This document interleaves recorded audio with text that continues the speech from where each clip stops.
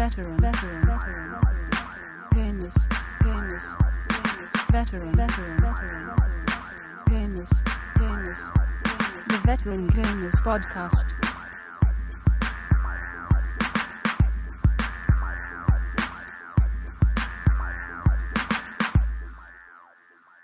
Hello and welcome to show 43 of the Veteran Gamers Podcast. Yay! We got our sound effects today, but Yeah, no, I was waiting for the claps because we always have claps, don't we? Round of applause. So we have got Chinny on tonight. Hello. Yes, I am here, present. Yep, and we have got Duke. Hey guys, sorry I don't have a sound clip or nothing this week. I'm really not feeling really well. So, I mean, I'll be here on the show, but I'm not really going to talk much. God, Yes. you do so down. You sit down, Duke. Yeah, he doesn't sound very well there, does he? Oh, bless him. Well, you can sit out. It doesn't matter. Yeah, he can. He'll be fine. I think he is going to tell us about what he's been playing at some point. Yeah, maybe. He may chip in every now and again. Who knows? But he might be a bit quiet. We could do with someone better looking in the room. We could. So we've got a girl apparently. Have we got? Oh, look at that! We have. Wow. Yeah. Do you want to introduce yourself? Do you want to tell us who you are? It's Ballet Bunny, aka Mrs. Chin Chinny. There you go. That sounds a bit serious. I didn't know he was married. I think we have to have a chat. I mean, you do. Aw, that's me. Oh, dear. Is that some sort of proposal, like on the podcast? Oh, dear. Just saying. Come on. But yes, no. Well, answering, Mike. Oh God! You haven't left the question hanging. There's complications and Do you still think this was a good idea? Then can I? Yeah, it was great. That is quite funny. Before we actually talk about what we've been up to, I have been, I have got something random like always. This is the thing, Tara, right? Even though it's a podcast with three people, Stu always starts it off with whatever he's been up to. That's right. So the start of the show is just random things. Yeah. And then he talks about things that he's bought that no one cares about or whatever. Yeah. So we're just going to listen to him go on there. Yeah. So I'm sorry, but it's just obligatory. No, that's fine. Okay. I thought, when we was talking about games in public to other people and the stuff who just don't get games. Well, I thought I'd take it to a new level this week. Okay. I thought I'd take it to the next level.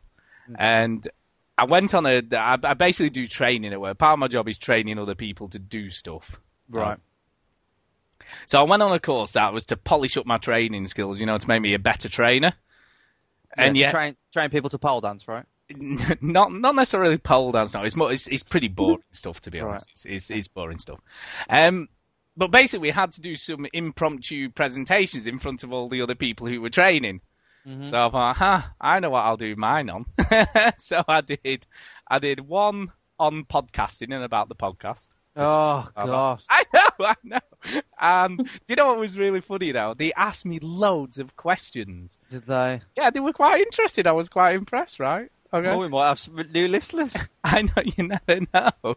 Really? You never know, we might have some new listeners. And then we had to do another one in the afternoon for 5 minutes, and I did that on why I'm passionate about games and gaming in general. Good. So there you go. Did anybody go, oh, look at him?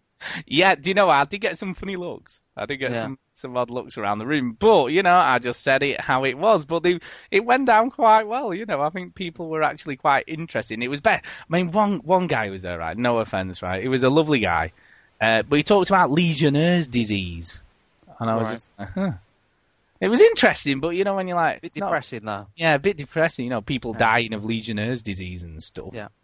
So I thought, man, and another girl talked about gardening, about how you mulch your soil and stuff. Right. Sounds like a sexual innuendo. It possibly is. But it was good. I'm getting it out in the open. I'm spreading the word. Yeah, well done. That's the first step, mate. It is. I think we should start a campaign. Bring it out of the closet. We should ask Tara, right? Because I kind of know the answer, right? But Tara, we was talking about games in public. Do you do it? With other people? Yeah, people who you don't know as gamers. Yeah. Not really, because you've got nothing to talk to them about. Like, they don't really know. You're just talking to them. Would you bring it up, though? Would you bring it up, like, in a conversation? Do you feel if it's ashamed that you relevant- play games? Do you feel ashamed? Oh no, not at all. No. No. Well, I do find that like guys don't really want to talk to girls about games, in my experience. So I don't really talk to guys about games because Actually, Ginny, how much longer is she on for? You know, I don't really want to talk to her. Why don't they want to talk? Why? What do they say when you start? I don't know. They just seem uninterested. Like, I don't know. Well, she's a girl. She'll know nothing. Yeah, about stuff games. like that. Yeah. What was you saying the other day? Well, when you said someone on Facebook put like Red Dead Redemption, and you said yeehaw, and they was really shocked that you knew about stuff. Yeah, that was ages ago. Yeah, it was my friend put like a quote about it, and I was like, oh, yeehaw, because I knew what he was on about. And then he was like, oh, you knew what I was talking about. You're a girl, blah, blah, blah. And it really annoys me because, I don't know. Get into the 21st century is what I say. Mm-hmm. Jesus. Now, we haven't got Tora for very long, Stu. So I know. Interestingly, can I just say, when I was doing my talk on video games, there was obviously some girls there, and they one of the questions they asked was, well, do girls play games as well? And I sort of pointed out that something like 40% of all gamers are girls, due to stuff like Facebook and proper games, not just Facebook. And then they were quite sort of shocked about that. And we're like, really? Well, girls play games? Whoa, didn't know that. I didn't know we were allowed. I know. It was quite interesting. Cool. Right. Games playing. We should start off with Tara then, shouldn't we? So what have you been up to? She hasn't got. She's a busy girl, Tara. She's a happening girl. Yeah. I am busy. So what have you been playing, Tara? What have I been playing? Well, I've just this second turned on my DS. I haven't played it for a while. But I started Puzzle Quest again because I played a little bit of it and then I stopped playing it. I don't know why. But I'm starting to play that again because I don't remember it much and I don't know if I liked it or not. So, and that's it, really. Which is the first one? What was the puzzle for that? Was it 3 in a row or 4 in a row or something that you had to get? Or matching 4s? I can't remember now. Yeah, I'm sort of on the tutorial now, and you've got to get like 3 to 4 things in a row. Yeah, because I don't know what I'm doing yet, to be honest. Well, that's your battle system, isn't it? That's how you're sort of battling. It's like an RPG with puzzle battle system or something, isn't it? I've been playing that as well, but I think I'm like a bit of a loser because I can't play it without doing it with the walkthrough because I'm too impatient. Oh, you can't think. Oh, that spoils it. I know. Oh. I've tried. I really, really have tried my hardest, but I'm too impatient. It's either not play it at all or play it with the walkthrough, and I do want to play it. So it has to be the latter, I'm afraid. But you don't get those eureka moments because it's all about the eureka moments with that game. I get it when I read it. But you don't get that feeling of euphoria when you work something out for yourself and go, "Oh wow, that's what it is." Mm-hmm. It's better than not playing it at all, though, Stu. It is. Can I ask? Have you played Portal? No. You have played Portal, Clara.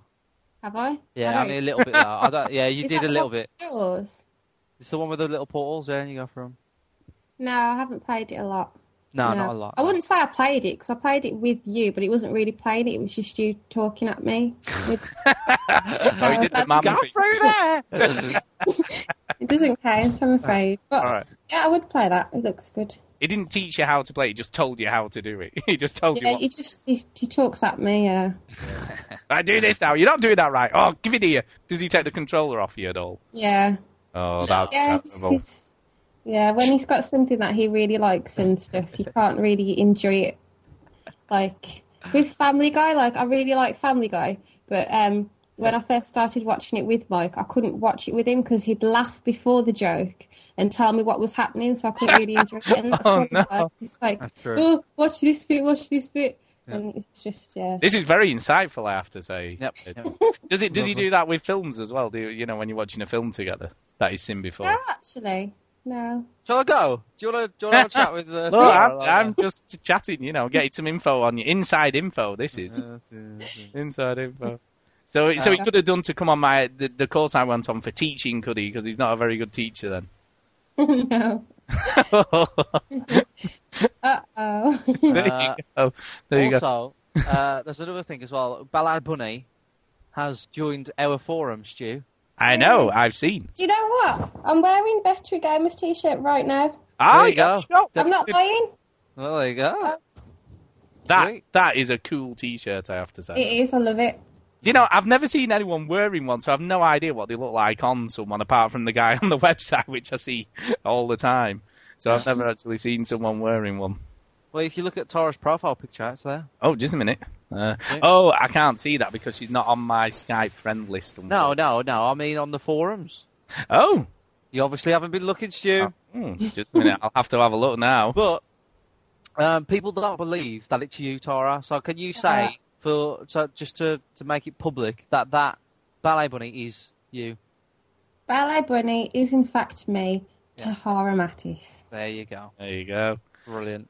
But yes, it was very funny. And GH Rocker got your Simpsons reference. So... Oh, cool. Oh, yeah, that is a very cool... I've got to say, that is a very cool T-shirt. That does look very cool on your little pic there. It makes you way cooler, Tara, wearing that. It definitely does. It definitely does. We haven't heard off Duke for a while. What have you been playing, Duke? Well, I finished Fallout New Vegas, but I don't really feel like talking about it right now. What? You don't feel like talking about it while you are ill? Carry on. And I played Batman Arkham Asylum. I did that over the weekend. And it was fun. I had a good time with it. I'll say more another time. I just don't really feel like getting into it. And that's about it. There you go. Oh, he's very quiet. It's not like him at all. I'm worried about him. Yeah. Yeah. Word. He's not like butting in or playing stupid sound bites or anything. It's just weird. No. Strange. It's all very quiet. We'll have to keep an eye on him throughout the show and hope he's feeling a bit better later, maybe to say a bit more. It's almost like he's not here. I know. You'd never know, would you? So how you doing, Tara? You gotta go? Yeah. All right. Will you invite me back on again? It's fun. Of course we'll have you back on. You're welcome anytime. But yes, it's been fantastic having you on, so yeah, very kind. Oh, thank you. That's okay. We welcome all, he says. Mm-hmm. So, Lovely. right. Well, I think, Ginny, you'll have to let her go because I can't cut her off. You're the cutting off person. I don't know how we cut her off. Oh, yeah, I do. Okay. Bye, Tara. Bye. Bye, everyone. Bye. See ya. See ya. There you go. She's gone. Done. That's it. So, shall we carry on, I suppose? Yes, we shall. That was lovely, wasn't it? Have nice. your girlfriend, Mrs. or Mrs. Chinny, well, whatever we're going to call her from now on. Who knows? Whatever you might be calling her from now on, who knows? Who knows? Anyway, yeah, I think we should swiftly move on from there. Yes. Please. So what have you been up to then? What have you been playing this week? What have you been spending your time with? Okay, well, I have finished Enslaved, and sometimes we have very different opinions on games, Stu, but I think we're both pretty much the same on Enslaved. I enjoyed it. I had a good time with it. Dragged a little bit at the end. The ending was a bit confusing. Well, not confusing, but just could have been handled a little bit better. Yeah, I mean, I don't want to give any spoilers because there will be people out there who play it, but it is a bit... Yeah, I think they could have done a few things differently. Changed the actor, maybe? Yeah, that was a bit weird, wasn't it? Yeah.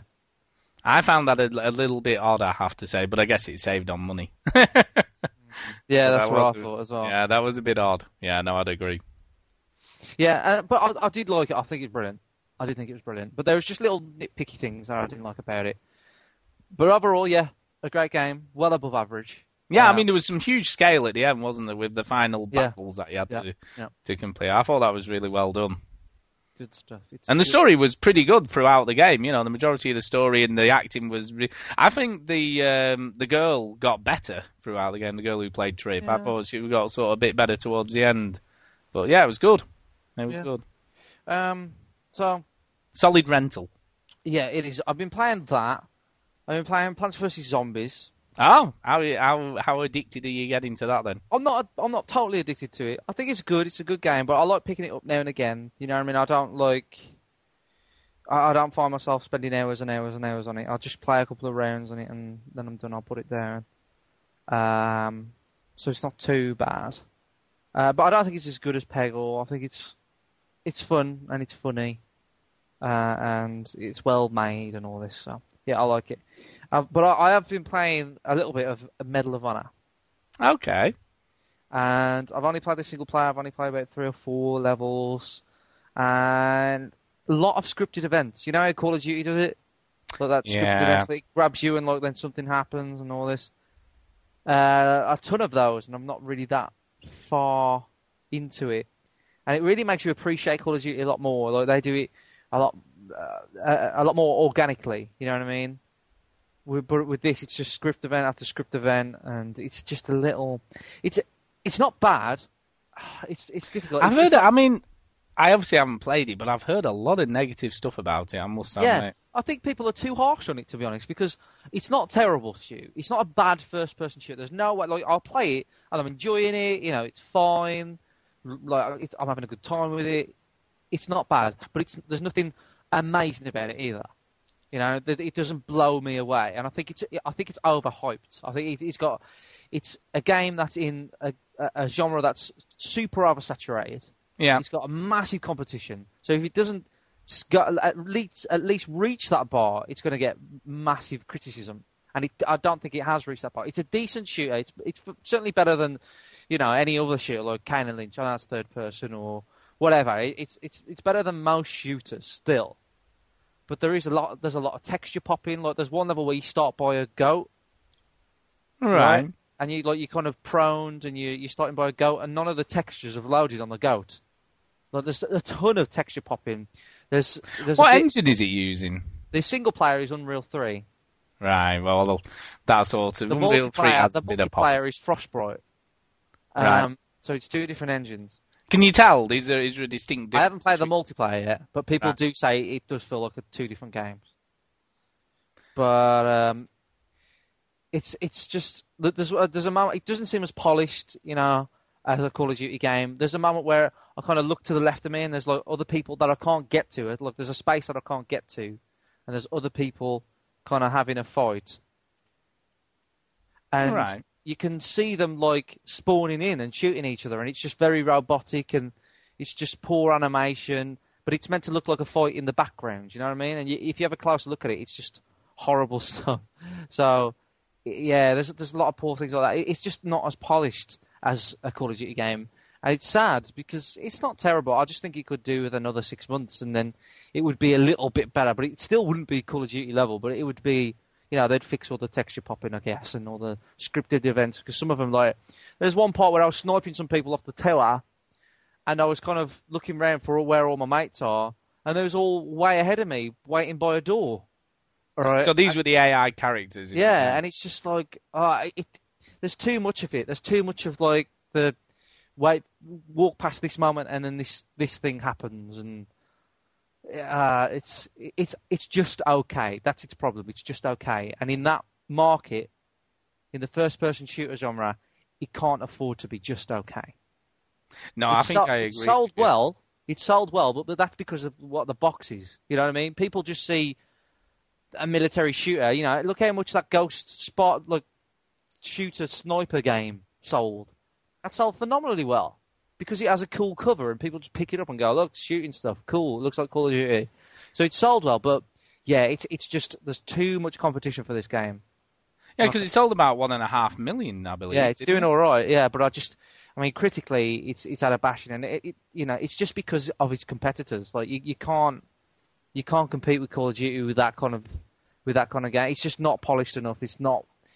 You can tell they've rushed it, like with you know, splitting the multiplayer and stuff like that. You know? Yeah, I believe there's different menus for each part of the game, which sounds a bit. Well, I haven't even gone to the multiplayer game, but everybody I've spoken to say it feels like a different game. Even the grenades throw differently, and the controls are different. Well, it will do, won't it? It's in a different engine, you know. Yeah. I think it's an interesting experiment to sort of have 2 halves of the game done in different engines by different developers. I think it's too odd. But... You know what I mean? It's too odd. Like, I think it's too jarring. Maybe if you had like a first-person shooter and an RTS, and they were made in different engines with different developers, that might be cool. But it's trying to be the same. Because they're trying to be so similar. You notice how different they are. But if they try to be different, then you won't care. It just doesn't feel as good as everything. As I said, I will play it. I'm enjoying it. You know, it's fine. But it's not that, and it does rip off Call of Duty a lot. I've gone through a level which is basically exactly the same as the end of Modern Warfare 2. It's an airplane graveyard. Right. And you haven't played Modern Warfare 2, I right? haven't, no. Right, but at the last level of Modern Warfare 2, you're in this airplane graveyard, so there's all these old airplanes lying around, right? And in the third level... No, I have played through that because that's in the... because I played the Spec Ops, didn't I? Right, okay. And that's one of the levels in the Spec Ops. Yeah. Yeah, so I have played that bit. There's a similar level in Medal of Honor, about third or fourth in, and it's the same. Right. It's exactly the same. It's an airport graveyard, and I bet you there'll be similar things from other Call of Duties. You know, it's just that you get to ride a quad bike, and it's really poorly handled. You can't control it very well. It's just there's just so many little things, and it's okay. It's just mediocre. It's just in the middle, and it can't afford to be. Can't afford to be. Yeah, just not hitting that bar. But then in some ways it almost doesn't matter because it's still sold well. So it's done what it needed to do as a business venture, didn't it? You know, it sold the game. So I guess the share... what EA wanted. Yeah, I guess they're happy enough. The shareholders are happy. Sure, there'll be another one, you know, and it'll be more of the same. But is it what we want as gamers? Doesn't sound like it. I mean, these could be making something really cool. Yeah. These could be making a new IP that we all like. But no, they're stuck. They'll probably make Medal of Honor games now for another 5-6 years. Yeah. So anything else you've been playing? I don't think so. I've downloaded the Zombie Red Dead Redemption pack, which I know you played. I'm going to talk quite a bit about that. I have. Okay, cool. No spoilers, please. I'll try my best. No, you will try. I'll try my best not to spoil it. No, I won't. I won't spoil it. Sorry, but I've spent 2,400 points. You see, because it's October. Oh, right, okay. So you get 800. Yeah. So I bought Plants vs. Zombies, I bought the Red Dead Redemption Undead pack, and I thought, what can I buy for 400 points? What, Stu? What? I have no idea. What did you buy? Dead Rising 2 Case Zero. Oh, okay. Okay. But I didn't play it, but you think about, you know, the best 400 points you'll spend is probably that, right? Yeah, either that or Chime. Chime's... Well, I've already got Chime. So. I know, but if you didn't have Chime... You know, that's a good 400 points. But I thought, I thought, why not? You know, like the original Geometry Wars 400 points as well. Yeah, it was. Yeah. Yeah, so that's a good. I'm just sort of mentioning other 400 point games for people if they, you know, they're spending that. I just thought, you know, 400 bucks a point. What can I buy? Like, I thought that Case Zero is probably the best I could do with my money there. Definitely. And I haven't played Dead Rising 2 yet, so I might as well give that one a bash. And I wasn't planning on doing it, but I only had 400 points left, and that was 400 points. I needed to spend 400 points before end of October. Why not? But I haven't played those yet. So, that is me done. Okay. Yeah, because I believe I did see that you put on Facebook that you've got Star Wars The Force Unleashed 2 on its way. Or has that arrived today? No, they said that they was dispatching it. That was on Twitter, I think. The old tweets. Was it Twitter? I've seen it. I know I'd seen it somewhere, and I was thinking, I wonder if it came or not. No, not today. Because I posted back Enslaved. Star Wars is next. So. Very good. Yeah, I've got to talk a little bit about Love Film, because I wasn't a happy chap, I have to say. Oh, go on then. Okay, because I sent a game back either Monday, probably Monday, yeah, I think it was Monday. They received it back on Tuesday. Okay. And then I had, on my list, on the high priority, I had Deadly Premonition. Okay. Saw 2, which apparently is not very good, so maybe it was a good job they didn't send that. This was on high priority. Fable 3, I had on high priority. A Shadow's Tale on high. And Star Wars The Force Unleashed 2, which came out on Friday, right? And then they didn't dispatch anything till Thursday, so they got the game that I'd sent back on Tuesdays, and then they didn't dispatch anything till. So I thought, that's quite cool. They must be waiting until these other games come out so they can send me one of the new releases. Yeah, but that's what you'd anticipate, wouldn't you? If they didn't. No, but I know how they work. So yeah, obviously. So I thought, so they didn't send me any of those titles. Okay, and then on Medium, I had Castlevania: Lord of Shadows, 3D Game Heroes, Alan Wake. So I had those in my medium, and then everything else was low.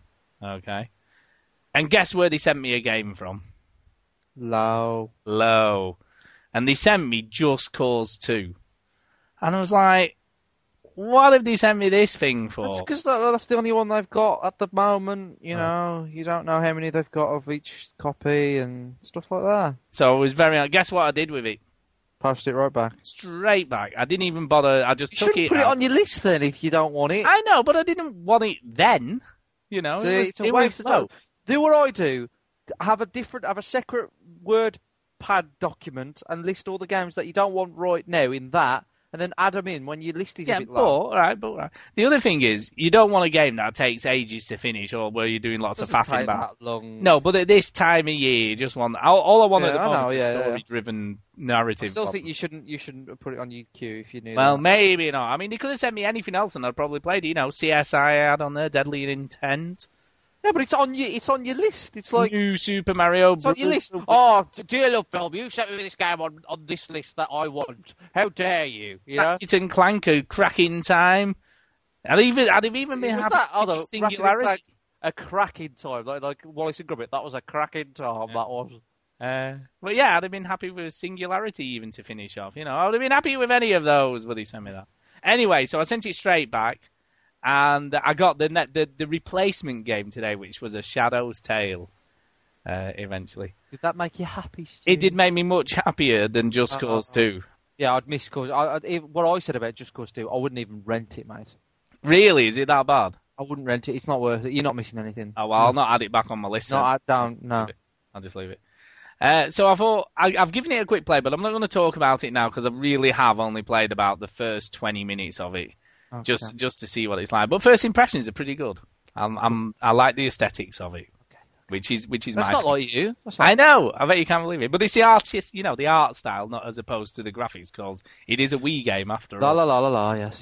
It is a Wii game, but I have been playing other stuff which I am going to talk about, and I'm gonna save the best till last. I think. Okay, so I'm gonna start off. What I did at the weekend, obviously, as you know, it was Halloween.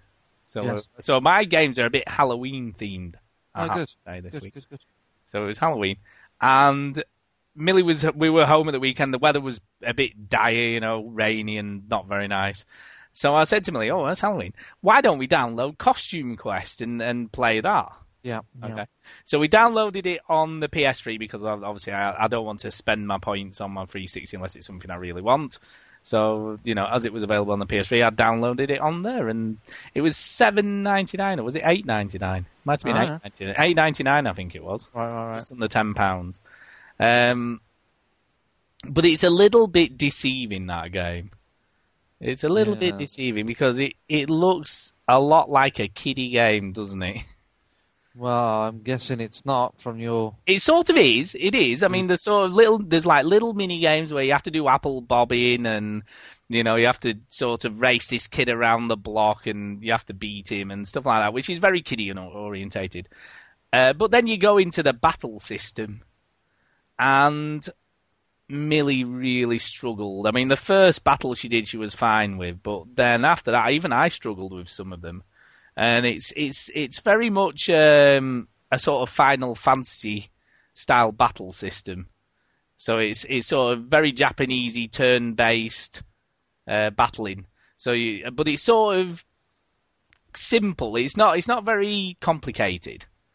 You have your standard attacks. So you press. I think it's. I'm trying to think. X or Y, right? No, because it's on the PS3. So square or triangle? It'll be square. So you press, or is it circle?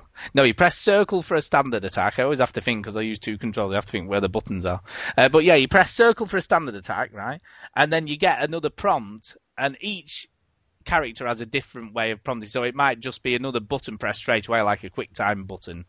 So it'll just say, press X, or press square, or press, triangle. Gotcha, yeah. So you have to do that, and then you get, obviously, a bonus on your attack. Okay. So, but you'll have, if you fight one enemy, there'll be two of them when you actually go into the battle mode. And as you know, as a robot, you turn into a great big mech thing. Yep. And then obviously, as you're playing through the game, you meet up with another lad who's being bullied, and he joins your party. He has a knight costume, right? He does have a knight costume, and the knight's more of a defensive. So the knight's more of a defensive character. So he does have a basic attack, But then as you sort of do your basic attacks, you build up and then you get a special attack that you can then use. And, usually... And for the robot, it's like a missile attack. Oh, yeah, I think I did use it, in the demo. I used and obviously it, you press the triangle on the... And I'm guessing it's the Y on the 360.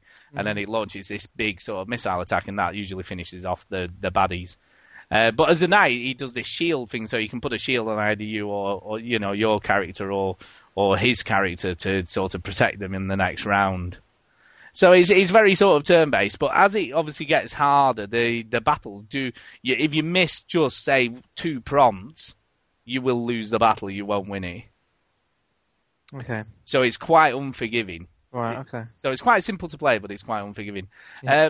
That being said, I am really enjoying it. I mean, Millie didn't want to go trick-or-treating. I said, you want to go trick-or-treating? And she was like, oh, no, I don't want to do that. Oh. She's never been before, and she's a bit scared, a bit wary. And then one of her friends came over from over the road and said, you want to come trick-or-treating with us? And it was like, okay, then. So I ended up playing it on my own for about 2 hours. So, yeah, and I quite enjoyed it, I've got to say. I did like it. Cool. Yeah. I mean, I played the demo, Stu, and I liked it. I haven't got time to play... those times. I don't know. It was good. I could see it was good, and I probably would play it and enjoy it. But I don't know. Just maybe like another time. You know what I mean? Like maybe in the summer. Obviously, with the theme of the game, it's cool that it comes out at Halloween. So, but it's just a shame that Halloween is congested with all these other games, and I'm still in 2008 with my games. Like I've got to play Fable 2, so it's difficult for me to kind of try. I'll try and put off some games and come back to them later. But yeah. Yeah, I think from what you're saying, and I enjoyed the battle system and how it worked, and it's simple enough for me. Yeah, well, I felt the same. I'm okay with turn-based battle systems if I understand what the hell it is I'm supposed to be doing. Yeah. You know what I mean? It's very rudimentary leveling up. It just levels up your health and the powers of your attack. So that's all that gets leveled up. So every time you go up a level, you don't have to mess around with stuff. I mean, the interesting thing, it adds in these things called battle stamps, which you then can buy from like this girl, and they give you special attacks on you when you're actually in battles. And there was one that was called Egg on Your Face, and basically it pelts your enemy with rotten eggs, and then they're like stunned for the next round of the battle. So there's lots of little cool things, and there's like counterattack. If you get your prompt, you like your defense prompt, because obviously when they attack you, you get another button prompt, and if you press it at the right time, it obviously reduces the amount of damage you do to you. But if you have the counterattack, it'll also, you'll do damage to them if you get the prompt right. So cool. So you can add variations to your battling just by enabling the different battle stamps that you pick up. But yeah, no, overall, I quite enjoyed it. So yeah, I've been playing quite a bit of that. Good. Yeah, DJ Hero 2. We went to Chester. I was on holiday last week, so we went to Chester for the day. Whilst I was there, I thought, I'll just go into Game Station and just see how much it is for a second-hand peripheral. Then Millie and I can play together, on DJ Hero 2. Oh, right, yeah. Yeah, 24 quid is all I paid for it. So that was for... Just for the decks? No, that's the deck in the original DJ Hero game. Oh, right, okay. So it's cheap as chips. It is. It cost absolutely nothing. Yeah. And it was brand new, even though it was sold as second hand. When I opened the box, when I got home, it still had the protective plastic cover on the turntable and everything. Was it a little bit worn out, like somebody had used it? Or? No, that's what I'm saying. It was brand new. It had just literally never been opened. And the reason I know it had never been used was because on the edge of my deck at home, where the little silver bumps are, where obviously your thumb goes. Yeah. Well, they've all rubbed off because right. obviously my thumb being on, and there was no damage to any of those on the side. All right. I don't think it had ever been used. I think maybe someone bought them as a present and just took it straight in to get rid of it. 25 quid, that. If I could find it for 25 quid, I'd probably be tempted to get it. But, it's just another game to play, isn't it? Jeez. Yeah, but it's so good. And obviously there was a cool mode we could then try out, which you can try out with one day, but it was more interesting with two. Right. They've added in this other mode called Party Mode. Okay, and you basically set it going, and it just plays all the tunes within it at random. So, right. So there's no actual order to them. It just plays. Or you can set up a playlist if you wanted to actually put your own tracks in as a playlist. But it plays it like a CD. So it just plays one track after the other. Okay, and at any time, if you press a button on the one of the decks or pick up the microphone, and press the controller button, you can just join in and play it. Oh, whatever. Cool. Okay. But there's no score. There's no sort of anything. But you can do all the stuff you can normally do in the game. And then if you just leave the controller, after about 10 seconds, it just goes back to just playing it. Just playing the tune that it's on. So I thought that's really cool. If you had people around, having a bit of a party, it would be quite cool. Yeah, for like a party. Yeah, it's good for a party. Yeah. Not that I know anyone who'd come round to my house for a party, but I thought that's quite cool. I like that a lot. So it does that, and then there's just as you sort of playing the game, each sort of this. I've been playing the Empire mode, which is like the career mode in it. Yeah. And it's quite well done, It's is that the one where you start off in Ibiza and then London? Or... Yeah, because in the original game there was none of that. You just played a set and unlocked the songs, and that was sort of it. So there was no sort of story or anything like that to it. With this, at least it put a little bit more for it. It's still very superficial, I have to say. But each sort of set list unlocks a bonus song that can then be played, and each set list starts with what's called a mega mix. Right, okay, yeah. so they'll actually mix 3 or 4 songs all together that actually properly crossfade from one track to the other in between songs. And they're really, really cool, I have to say. There's some really cool mixes. But one of the bonus songs I unlocked was War, Yep. War, what is it? All that sort of stuff. What is it for? Yeah, mixed with Superstition. Cool. Which was excellent, I have to say. I was like, what a cool... You can't beat a bit of Stevie Wonder, and it was really well put together. But some of the mixes in it are just excellent. The original mixes that are in there for, like Adamski Killer, all those sorts of original songs, and the remixes you've done, obviously specifically for that game, are really well put together. Very clever. I've got to say, I really love it. So you're happy now they've catered for like all audiences rather than just hip-hop? Yeah, and a lot of it, I think in some respects there's not quite as much hip-hop as there is the other more dancey stuff. So for me, I really love it. I've been more than happy with it, and Millie's playing loads of it. She absolutely... She's still scratching away. She is still scratching away, and she absolutely loves it. We played some battles, and it was really cool fun. She owned you. She did. Yep. But she was playing on beginner mode, so she didn't have to do No, Stu, she owned you. She owned you, mate. And the battle modes are quite cool. I like the way they've implemented quite a few different modes now. And one is you each take a turn playing a part of the mix, and then it scores you on that part, and whoever gets the most percentage of notes right wins each part, and it's the first to get to 8 or whatever. So that's quite cool. Good. So there's a lot of to in and fro in, and then there's one mode where it's whoever gets the most stars as you're playing. So that's quite cool. So I love it. I think they've done enough with it to make it a lot better than the first game. So I really quite like that. But the last game I've been playing, I'm back into Red Dead with a vengeance, really. Because I'm jealous. I'm jealous because I can't wait to get back into Red Dead, but just other games taking over. I've got to say, right, you were saying 400 points for, Dead Rising Case Zero is an absolute bargain. Well, I haven't played it yet, but that's from what you've value said. for money. Value for money, isn't it? Or value for points. Red Dead Undead Nightmare for 800 points is an absolute steal. It really is. The quality is just unbelievable. I saw an advert today. It's been on the telly so many times. I was playing snooker today because I don't watch much telly, you see. But I was playing snooker, and then I went into the bar, and they got a big screen up there, and it was on, and everybody was watching it. I was like, wow, like they're pushing this, and it's just DLC. You know? I was going to say, looks like to the untrained eye, people would say, oh, that's a real game, So. I have never seen adverts for DLC on the TV before. Have you what? What? Lost and Damned. So it's a Rockstar thing then. A Rockstar thing, mate. But very clever, I've got to say. And it's the quality is easily as good as the original game. The story, the voice acting, the cutscenes. It's brilliantly done. I was going to say something then, but it almost spoiled something, so I'll stop. Okay, because I don't want to give any spoilers.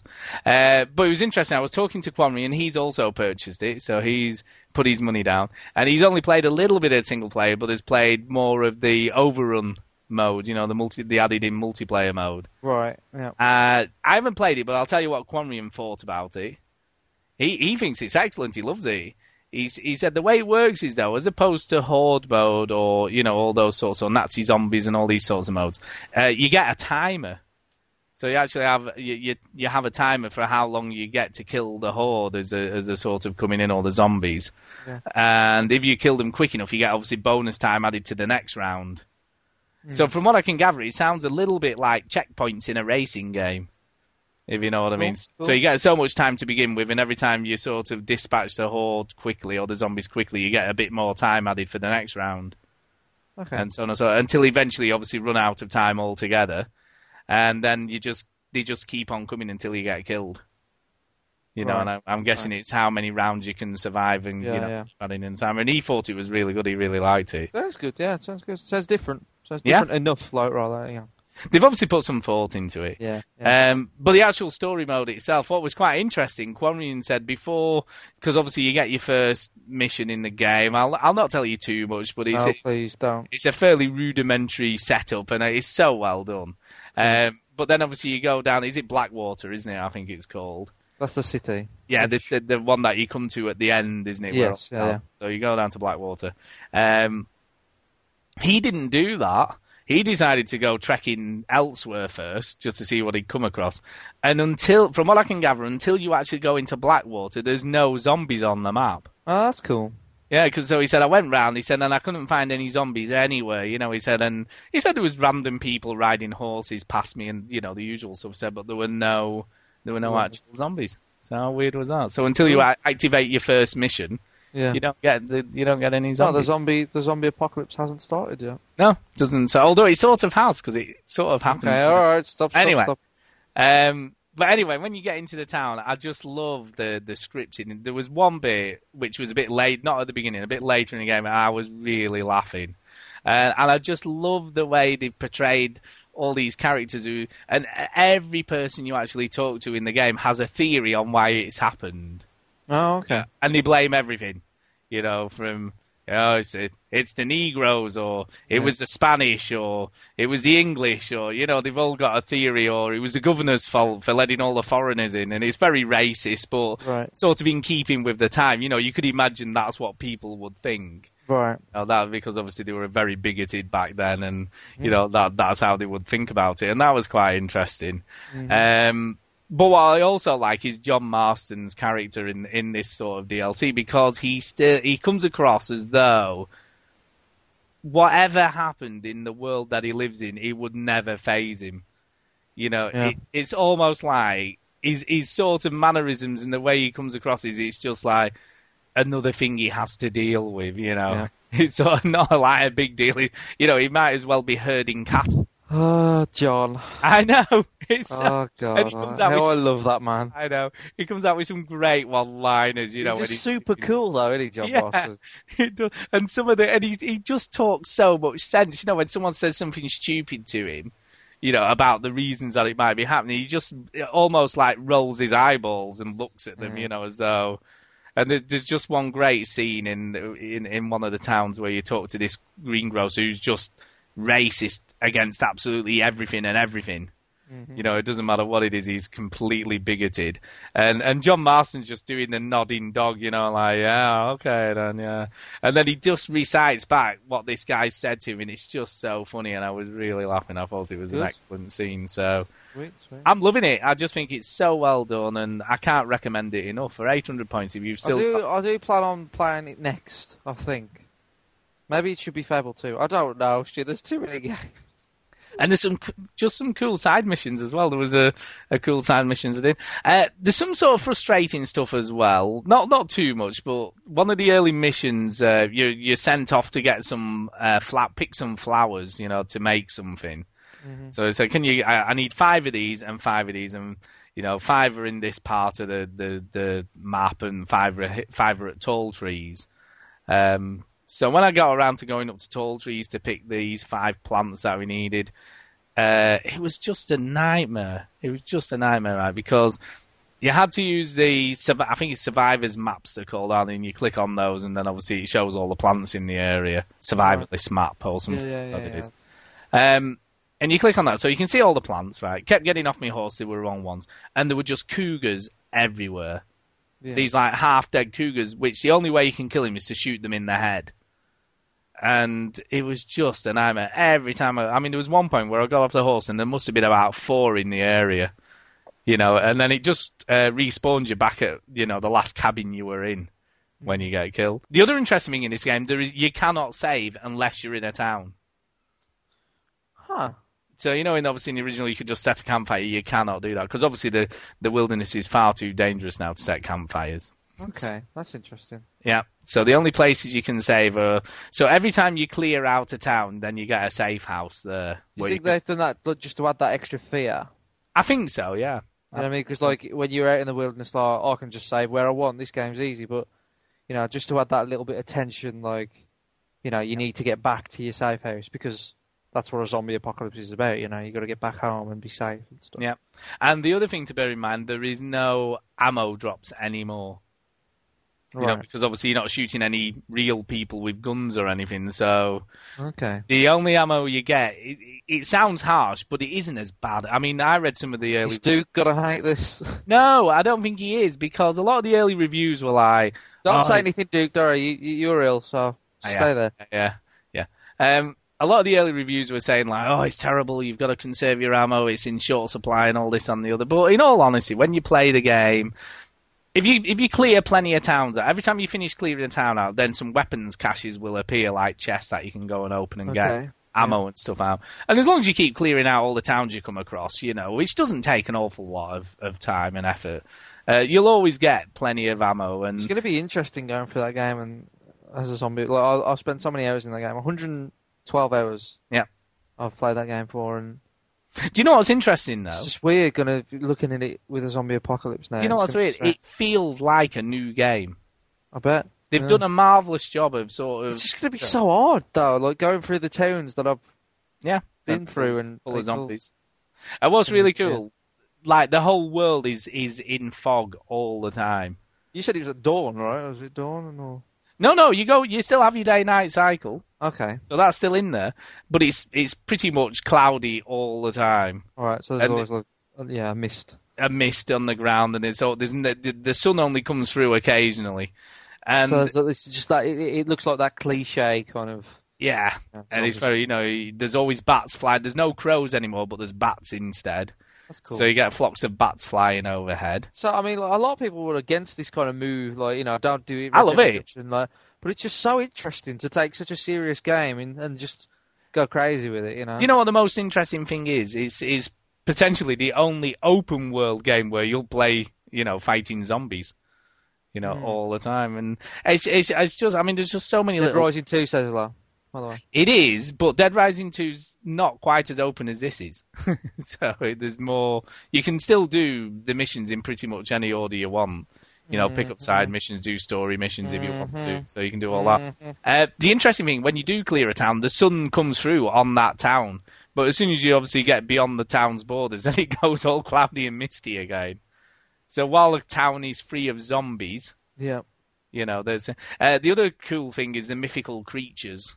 What are they? Explain that. Okay, so you got the ones I've come across so far are the 4 horses of the apocalypse. Right. Okay. I've tamed War, so I'm on. But that was difficult. Yeah, do you know what was really weird? Right? Oh god, I've got a little story about that. So they're all in certain areas of the game, right? And when one's around, you'll get this little message will come up. A mythical creature has appeared, right? Okay. And then you'll get a blue circle on your screen showing you the area that it's in. Yep. So you can sort of on your little mini map, you get a little blue circle. Yep. So he says mythical creatures appeared, so I rode into it, looking for it, and I saw this horse on fire, right, and I'm like, that's cool, is it? Was his sex on fire, or... it was cool, so there's this horse on fire, so I rode after the horse, and I got me lasso out, right, and I lassoed it, and then nothing happened, I'm like, it's a bit weird, why can't I catch it? So I did it again. Burning your rope? It dawned on me that it was burning the rope every time. So it was really hard. So what you had to do was get alongside it. Luckily, they don't run off too much. Well, did you have to get a lead rope? Yeah. No, you basically, what I had to do was sort of get alongside it with my horse, sort of block it off to stop it, quickly jump off mine and then get on it, sort of to do it. Yeah. And then you have to do the sort of taming in the normal mini game. Yeah, breaking it in the normal way. So I'm riding that at the moment, and every zombie that you hit, they just set on fire. So that's quite amusing. Sweet. But it doesn't kill them straight away, which was I was expecting them to just sort of explode, but they don't. They just sort of slowly burn. Cool. Yeah. So that was quite cool. I've come across Pestilence twice now, which is one of the other horses. As you do, yeah. But I haven't managed to yesterday. catch. I haven't managed to catch it because it's in tall trees in the forest. So every time I come across it, I just keep losing it in the trees. I'll sort of see it, then it'll run off in the other direction. I'll turn around, think I know where it's gone, and then I can't see it anymore. Have you saw any zombie bears? Yes, I've seen zombie bears. I've seen some of those. They're not too terrible. And I have seen Sasquatches, or Bigfoots as they're otherwise. Oh, really? Yeah. But I won't tell you too much of that because, again, I don't want to spoil it for you. So that's quite cool when you come across those. Okay. But overall, I love it. I think it's the best 800 points I've spent all year. Do you think it's better than the GTA DLCs? Yes, in some ways I probably think it is, but that's only because I prefer the world of Red Dead and I don't like driving cars much. True. Well, it's definitely. It sounds like the same quality. It is. It is on a par with Gatoni, and the. It's just funny because it's cheaper than Gatoni and Lost and Done. I mean, I've been playing it for about 4 hours already. And from what I can gather, most people, depending on how many of the side missions and how many, much exploring and messing around you do, it's taking people between 6 and 8 hours to complete. Yeah, I've heard that as well. A friend of mine bought it like day one, right, and he finished his game super quick, right? And I sent him a message saying, how is it? Is it good? And he sent me a message saying, finished it. And I went, that doesn't sound right. Because he literally just bought it and it just come out. That doesn't sound right. And he sent me a message, it was only an hour long. What? Right, and I sent him a message back saying, that doesn't sound right.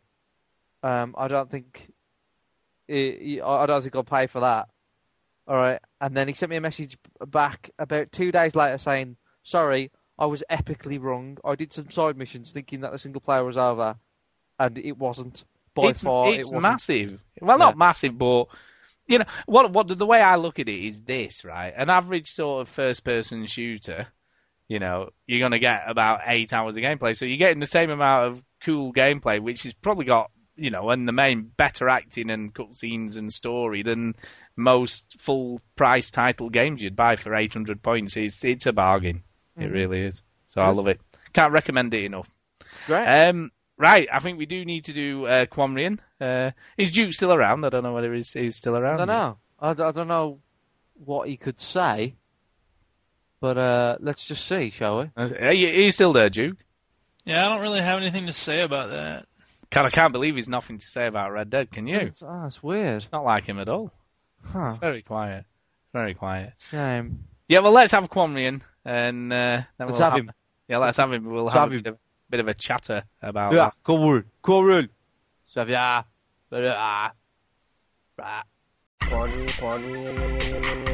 Indie Game Review.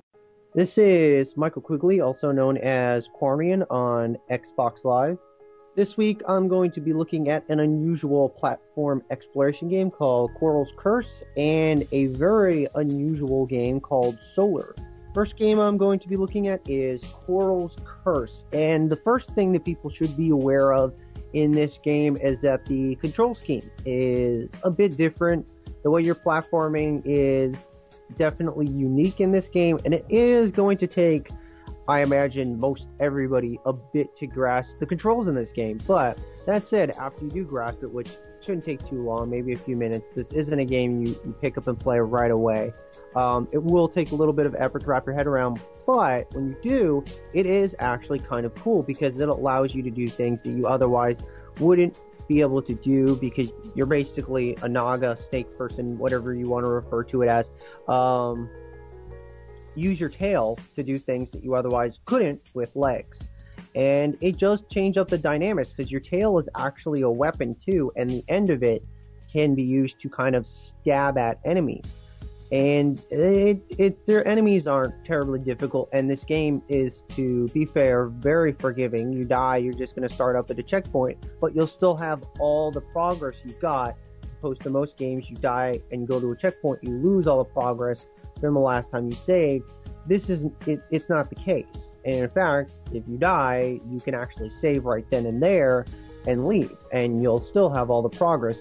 So it's very easy to play this game in sessions if you want to, and it's all about exploration. It's one huge map that you explore, and you try to find all these different keys and basically try to fix your character. And from what I've read from the developer themselves, this is actually the start of something more significant. So this is kind of like the breeding ground for something probably a bit more impressive. So if people aren't that into it, but they think it has potential, then, you know, there might be something in the future for them. And again, it's all about the tail. You can shoot magic, but I found that a bit unwieldy. But that is kind of interesting as well, because you can freeze enemies and actually use them as a platform when you freeze them, much like Metroid. Or you can use fire to burn them, and certain enemies can only be killed with fire or cold if you're not going to stab them with your tail.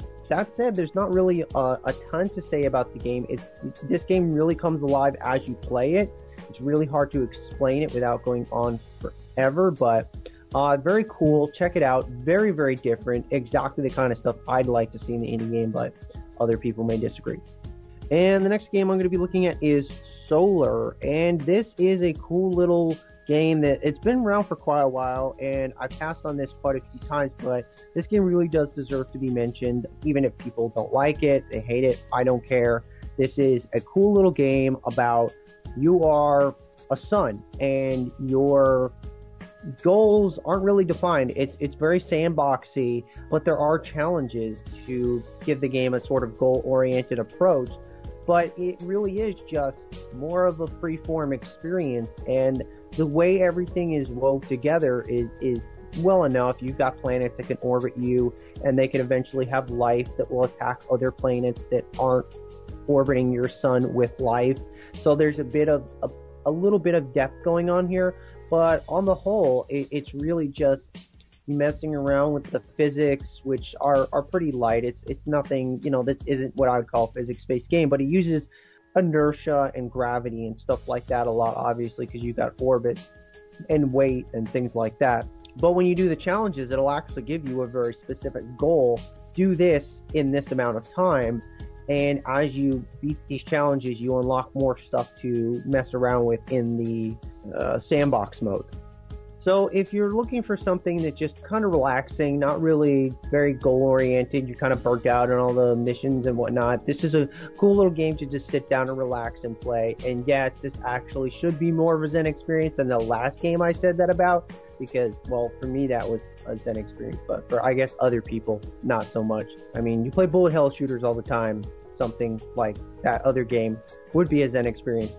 But it's a cool little game, and props to the developer for doing something so cool and original, even at a time when there weren't too many cool original things on the service. And it's definitely worth checking out, and I'd even go so far as to say it's worth putting your points down on, because I would love to see the developer's sales jump on this, so he sees that this is something that, you know, can sell. It doesn't have to have zombies in it.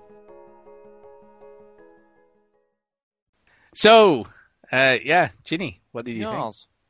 I'll talk about Solar first. Solar. I liked it. Yeah, I liked it. It's interesting. I think it was quite difficult, a bit overwhelming at first with the controls. I don't know what you think, Stu.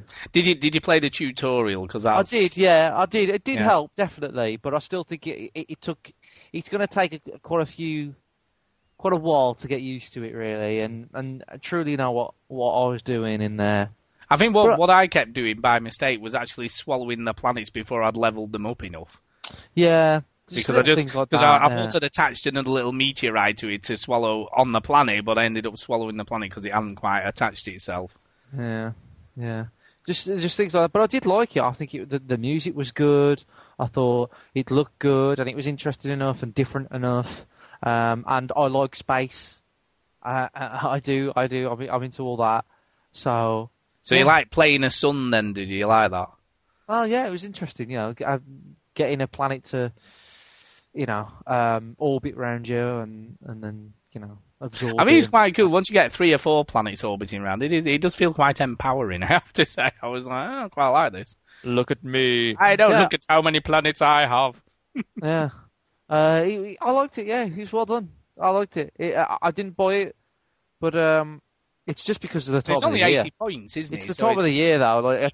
What I played of it, it was good, but I'm just like, I'm not going to play it any more than this. But I appreciate, the developer. I really think he's done something really nice there, and I think he's onto something, and it's just a little bit overwhelming. I don't know how he could address that, but it's just a little bit too much. Maybe scale it down and take something out, and then introduce it further on.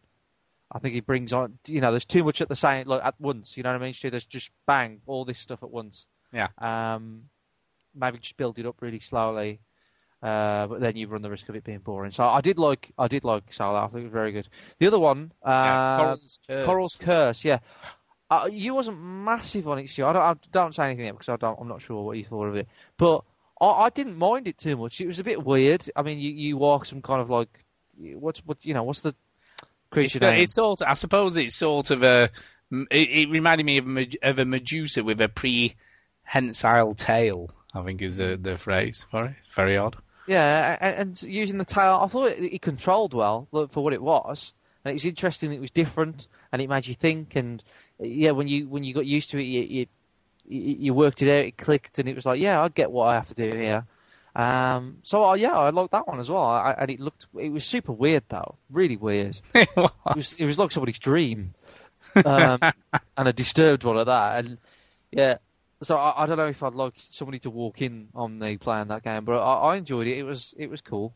So, but both of them I really enjoyed. I thought they was quite unique and different enough to kind of stand out from what else is on the indie game. So I mean, Solar is quite an old game. That's been around for quite a while. It's just one that Quamrian has never got around to doing before.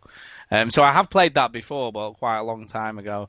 And I quite like it. I must admit, I nearly parted with me 80 points this time. I didn't the first time around, but I nearly did, but I didn't quite. It was close. It was a close one.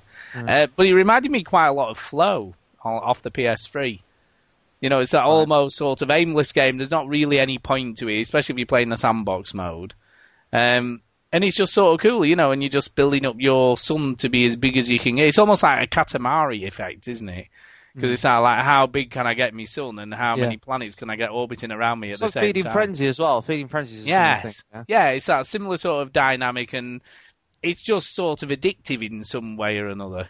It's not really doing a lot, but it's got that sort of compulsive order feel about it, where you've got to keep on adding another planet, and where's the next planet coming from, and how big can I get that one, and what happens when I've absorbed enough chunks of rock, what happens to the planet. So I quite like that. I really, really quite enjoyed it. Coral's Curse, yeah, it's a strange game, is that? I have to say. It is a strange game. It's a very odd game. But I like it for that in some ways. I think, the sort of uniqueness that it brings is quite refreshing. And it is a very interesting way of using the sort of circles on the screen and your tail to support you to get to different areas, and having to work out the route you need to take to get up to the higher places I thought was quite cool. So yeah, I found it a bit clunky. The actual combat-y bits, where you had to shoot stuff was a bit clunky, and you could die very quickly. Yeah, I agree, yeah. If you got stuck in a bit of a room where there was something shooting, you couldn't quite work out where it was shooting from, you would soon be sort of killed, and you have to then... But it's not too punishing. There's lots of little save points around, so you never have to go too far back from where... And it reminded me a lot of Echo the Dolphin in some areas as well, because there was a lot of little secret bits and underwater bits, and there's bits where you had to sort of go through rock and stuff, and there'd be bits hidden in the rock that you couldn't see until you sort of crashed through it, and so there was lots, and there's little keys you had to collect to get to other areas, and I thought it was okay. I was quite sort of impressed with it, but I don't know whether I buy it for some reason. I don't know. There's just not that spark there, but I did quite like it. I didn't think it was terrible, but I don't know. It wasn't enough to buy it. It wasn't like when I played Fluid and I just bought that straight away with no thought. Yeah. You know, because I really enjoyed that. But I did like it. I thought it was very good. So there you go. That's Indie Games. Did Duke have anything? What did you think, Duke? No, I don't really have an opinion about that.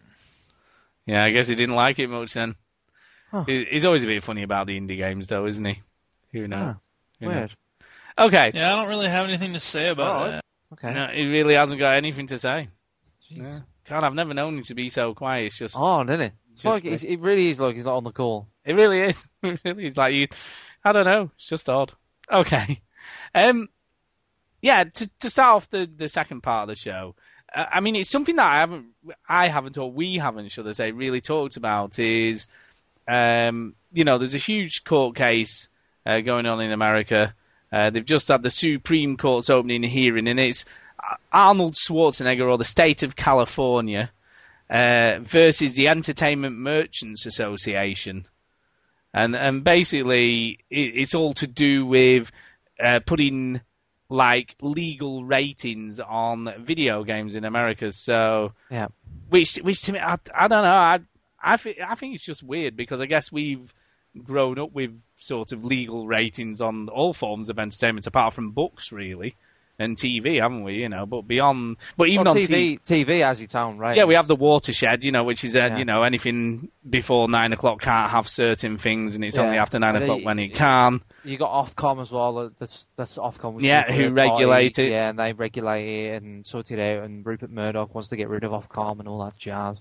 So yeah, I think we've kind of grown up with it here. Like Britain isn't Regulated. It isn't such a free market as America is. You know, America was built on, you know, having a strong democracy, and you know, even though we do have a democracy over Britain, but it's such a free market in America. We're just quite used to things like the BBC, for example.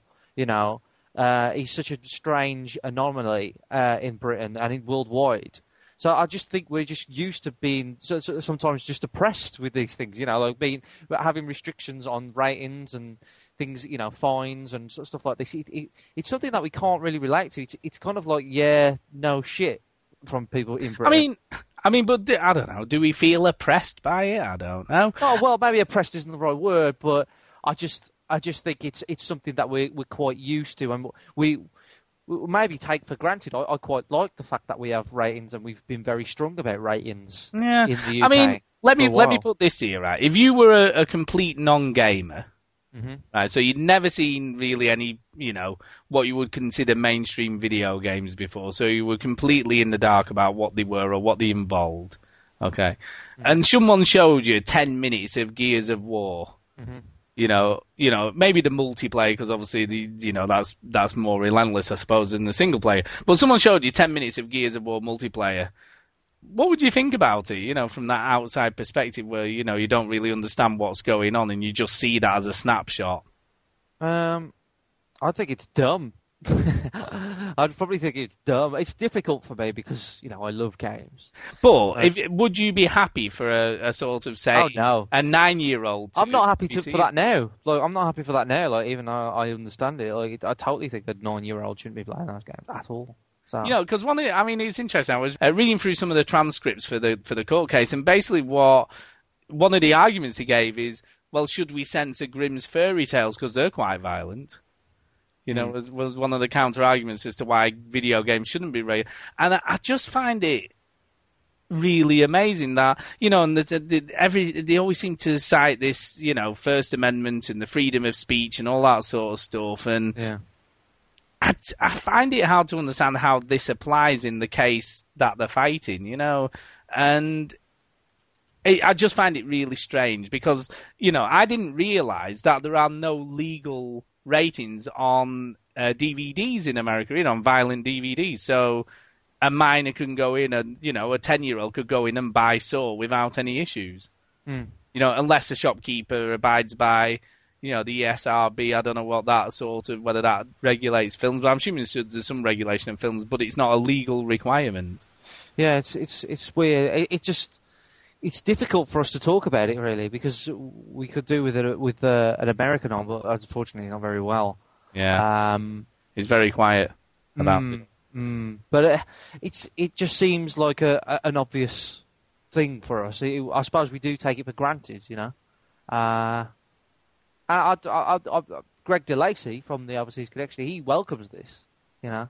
Yeah, I don't understand why, you know, all these gamers are so opposed to it, you know, because they have a big defense mechanism when this happens. I don't know. It's weird. I find it very. I mean, to me, and I'll be honest with you, the only reason I can see for, you know, the EMA to fight against this is because there's a potential loss in revenue on video games. I don't think it's anything to do with the freedom of speech. I personally think it's, you know, how much money could they potentially lose because they'll lose all those sales from, you know, to minors that they would normally get. And that's what I see. How many people do you see on Halo and Call of Duty and they're underage and stuff, so... Yeah. I mean, what happens in the UK, Stu? They just get their mums and dads to buy it. So... Well, that's fine, because if the mums and dads are happy for them to play that, I don't agree with that either, but at least the parents have then made that decision, and it's not a kid saving his pocket money up and then, you know, sneaking off to the shop without his parents even knowing he's got it. You know, because we've all done it. We all did it as kids, didn't we? We all, you know, I remember my mate and his mum had... pirated copies of Texas Chainsaw Massacre and I Spit on Your Grave and all these, you know, video nasties that we shouldn't have been watching. And when they were out in the pub or they were out shopping or whatever, we were sat watching them without them knowing, you know? Yep. We've all I played GTA 1 when I was young. I played Carmageddon 2, a game which was banned. Yep. Played that. I mean, the other interesting thing with I mean, there's the counter arguments are just as bad though, because they're citing Postal 2, which, as it goes, we actually spoke to the developer. If you haven't listened to that already, go download it. He was the guy who developed the weapons, I believe, on Postal 2. I might be wrong, so I apologise to him if that is incorrect. But he seems to develop it, doing the graphics for weapons and things. So, which is Nathan Fouts. So yeah, go download the weapons for Killzone 2. No, Postal 2. Postal 2. And he did Resistance. Oh, Resistance, that's what I was talking about. Yeah, Resistance. Man. And he also worked on Ratchet and Clank, the original. Cool. So, yeah, so he was really cool. We talked to him, it was really cool. But yeah, Postal 2, which is, you know, a really old game. So why on earth they're bringing that up now? I have no idea. They thought they'd have picked some modern examples, wouldn't you? I guess it's just because he got a lot of controversy. They're just clutching at straws, aren't they? It's like that one because it was the worst one. You know? Yeah, you know, and they keep on citing. You know, some of the arguments are like, "Would you be happy for your child to play a game where you can rape and kill a woman, or you could sexually assault?" Like super rhetorical questions. Kill babies in the game, you know, would you be happy if your child was playing a game where you killed babies? And none of these games actually exist, you know, these are just super, made up. No, you can kill babies in Dante's Inferno. Well, you can, but they're not really babies, are they? Well... And to be fair, you can do it in... Dead Space has babies as well, or weird. Oh, yeah, it does, yeah. Yeah, weird type. And I think... Yeah, but, you know, they're using those techniques, aren't they? They, you know, spooky devil babies. Yeah, but they're usually, you know, they're asking rhetorical questions, and just, of course, you wouldn't want to kill, you know, and rape someone. You know, it's stupid, but they're using examples where games to the extreme, and you know, games that wasn't acclaimed to be very good sometimes. Yeah, it's just you could do it. I don't know. I mean, some of the arguments that the gamers are using are a sort of it should be up to the parents to parent the kids. It shouldn't be up to the government to parent kids and tell them what they can and can't play. You know, but a lot of time, as we know, if kids can buy those games on their own, they're going to go out and do that without the parents even knowing half the time, aren't they? You know, let's be honest here. So I just don't think that holds any water as an argument, you know. And unfortunately, there's a lot of parents in this world that don't parent the kids very well, you know. So, and there are, I mean, look, there are parents that are good parents but don't really see it as a problem. Like, you know, my parents wasn't too fussed about, you know, they knew I wasn't a serial killer. They knew I was like a normal kid, you know, I was doing well at school, I had friends. So they didn't really mind me playing, like, you know, games that had violence in it. It is case by case, you know, you have to, which is difficult because you can't offer a broad spectrum, like a broad law, let's say, a law that appeals to everyone. That there's, it's different for all cases. I think the other thing to consider in all of this as well is it's hard for parents to regulate what the kids are playing, because if they're not gamers, yeah, with a film, they could actually watch the film first because it's only going to be an hour and a half, 2 hours or whatever, and then go, yeah, that's not suitable. He's not watching that, or she's not watching that, or whatever. With a lot of games, most parents, who are non-gamers wouldn't know where to begin. Or how to vet it or how to play it to actually get an idea of what it's about, would they? And I think, if they had some sort of legal law, then at least it's a bit of a fail-safe almost, isn't it? For the parents who really are ignorant and have no idea what the kids are up to. Yeah, well, I mean, I've got a friend who I play snooker with. I mentioned snooker a lot today. He's, I know he's a good dad. He brings his son's, how old is he? 10-ish. Yep. Maybe 9. And he plays GTA. He plays GTA, and I tell the dad, right, he shouldn't be playing those games. Right, there's things going on in these games that are way too rude for him. Right, well, it's not only that. Well, I mean, God, violent and rude. Yeah, I know. Yeah, I've told him there's just drugs. You can hire prostitutes. All this. He says that's not the focus of the game, but it's in the game. Yeah. And he says, yeah, I know. And he says, but all he does is just drive around, nick cars, and run away from the police. That's all he does, isn't he?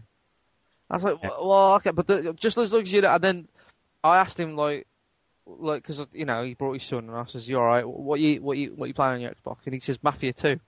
Right? And I says, "You shouldn't be playing Mafia 2." And he says, "Yeah, I just like nicking around, nicking cars." And I says, "Why don't you just stick to GTA then if you're going to do that? Why play another game and do the same thing in that when you can just do it?" I don't know. Just people that have a completely different take on what they get from their games, and parents sometimes just kind of know it's going on and don't really care. I think there's that, and I think there's also the element of they're completely oblivious as to what it actually is and how it operates. I mean, it'd be like me. I mean, Millie is 9 in about a month, so she will be 9 in a month, and it's like me saying to Millie, "Oh, why don't you play Gears of War 2 for a bit and see what you think of that? Here, have a go at that." It just would never happen. I'm reluctant to let her play, stuff like Costume Quest because there's obviously battling in there. But then I think, she's got to learn at some point how to become a proper gamer, and when she's old enough, she will be playing proper games, hopefully. I'll be, she's being conditioned now as we speak. So yeah, I don't know. I mean, to finish off and round up, it seems a lot of American gamers have a big, huge issue with this. They were even outside the court with placards and everything, Yeah. Freedom of speech, freedom for games, and all this sort of stuff. And I agree. I mean, in some ways, I agree with their arguments. Well, if you regulate games, why don't you regulate violent films as well? Well, actually, I agree that they should be doing that also. Yeah. So go figure, I don't know. It's a grey area. It's not black and white, is it? People think it's black and white. People think it's a polarised argument when really... It's not. It's very complex. Like all issues you kind of look at with depth, it's a very complex issue, and I think gamers get very excited and defensible, or if that's a word, very defensive in this subject, and they think, their games are going to go away. But it's not that. It's just they don't. I think they're trying to protect it. They're trying to do the right thing, but sometimes they get lost in their argument. You know what I mean? It doesn't appear. I mean, to me, from all the stuff I've read, it doesn't appear that that they're going to try and sort of stop video games being released or anything of that. It's just going to stop minors from being able to go. But I think gamers get excited. They get defensive, like I said. Like they think, "Oh no, how dare you touch my games?" Yeah, no, I sort of agree. I do. It's weird. I really think that there are people that are trying to regulate games that understand games. There's probably not many, okay? But I'm sure there are people that go, look, I understand that there are violent games and it's fine if you're old enough to play those games. But gamers, again, get very excited and go, blah, blah, blah, blah. How dare you regulate them and placard them, and then, they go mad. And some people just need to just calm down and it's fine. It's not, what's the big deal? Yeah, no, I absolutely agree. It is very odd. I think what's interesting when Duke's obviously feeling a bit better next week, if you know what I mean, feeling better. I think maybe he can give us some viewpoints on it, from an American's point of view.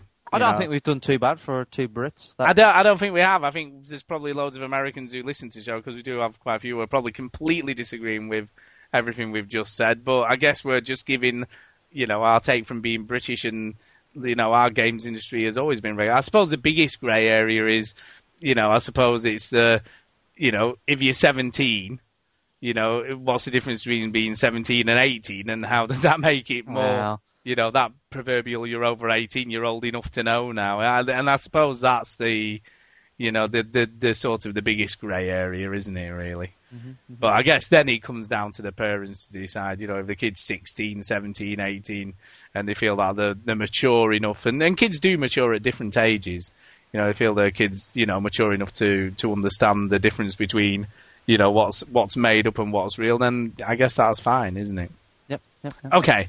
Moving on. I am going to talk about something that's a little bit sad, and I found it a bit disturbing, really.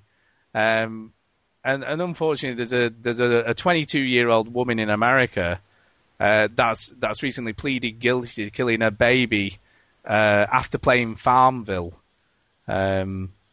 which is quite sad, really. That this basically what happened was sad. It's terrible. It's terrible, and basically she was playing Farmville, and obviously the kid kept crying and interrupting the game, and in the end she shook it so hard that she hit its head and potentially killed it, and then carried on playing the game for a bit longer. Had a cigarette, calmed down, and then shook the baby again. Why? The woman's obviously crazy. Yeah. Jesus. I mean, but I suppose the point I'm going to make is that she could have been doing anything that she did as a hobby. I don't 22? Think. Yeah, 22 years old. Actually, have you seen the picture? Or she?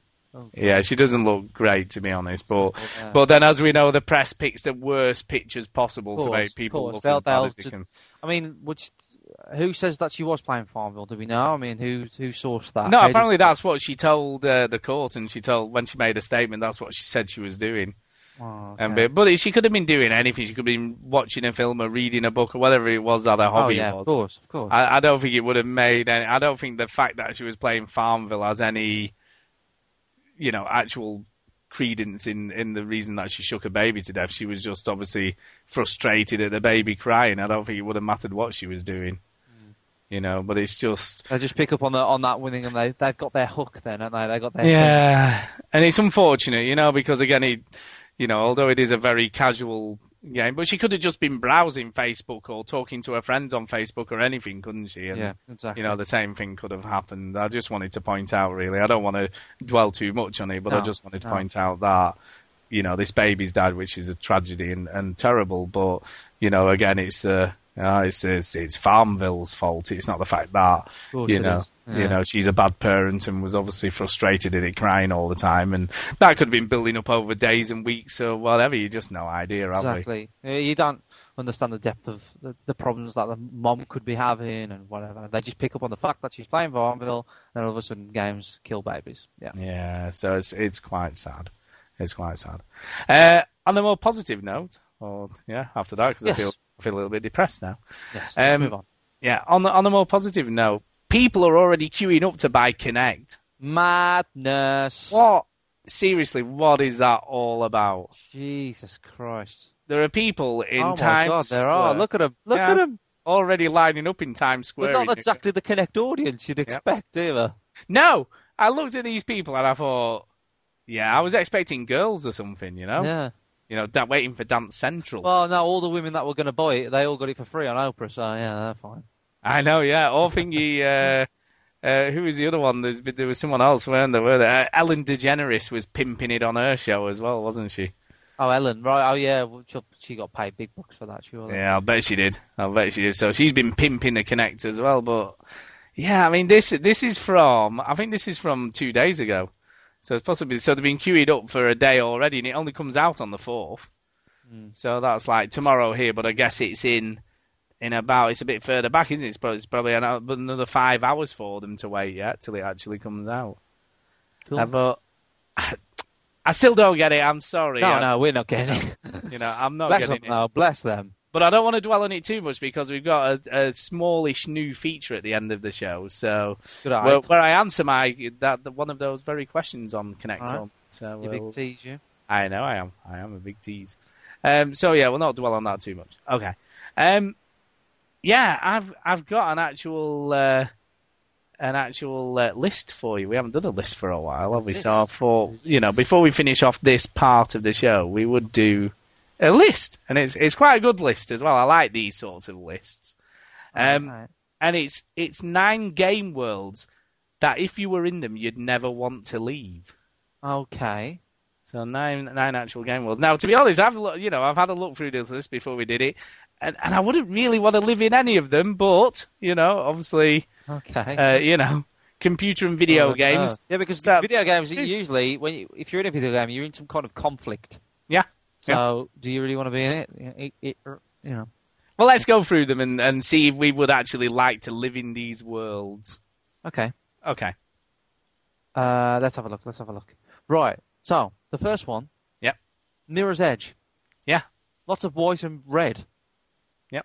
So why did he say, give us a quick sort of... Odd choice.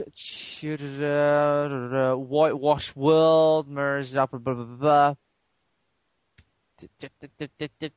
It created such an atmosphere of peaceful tranquility. Really? With its pristine presentation, skyline silence, and whistling wind. It's almost a shock when things started to kick off. So the tranquility of it all. I suppose I could see that, but I don't know whether I'd want to live in an oppressed world where the only way to travel about was via rooftops. Yeah, and the only way you could communicate with each other is via these runners. Yeah. They're always being shot at. Like, you send a letter to your friend, did you get the milk? That person might get killed for that message. No, what it'd be like text message. It would be OW, O-W, R, a letter R, U. That's what you'd send. Lol. Lol. So, yeah, I'm not sure I would want to live there, to be honest. And, yeah, I could totally say that about the next one. Yeah, okay. Post-apocalyptic. The world has come to an end, and even though the world has ended, it's still full of corrupt, in some cases, cannibal. And where is that world? Where would that be? Fallout 3. Yeah, I'm not too sure I'd want to live there. I don't think I want to be there. The scariest thing about Fallout 3 is when it turns the night, and that is scary in a video game, let alone in real life. Yeah. So the next world. So why? I mean, I'm trying to work out why you would never want to leave. Why would you want to leave? I don't know. Well, it says here, but the dotted communities, whether they are working society, an underground cult, or some bandits in a supermarket, all added to that living, breathing, just feel. Okay? It meant that you were in the... Is Peter Molyneux written this?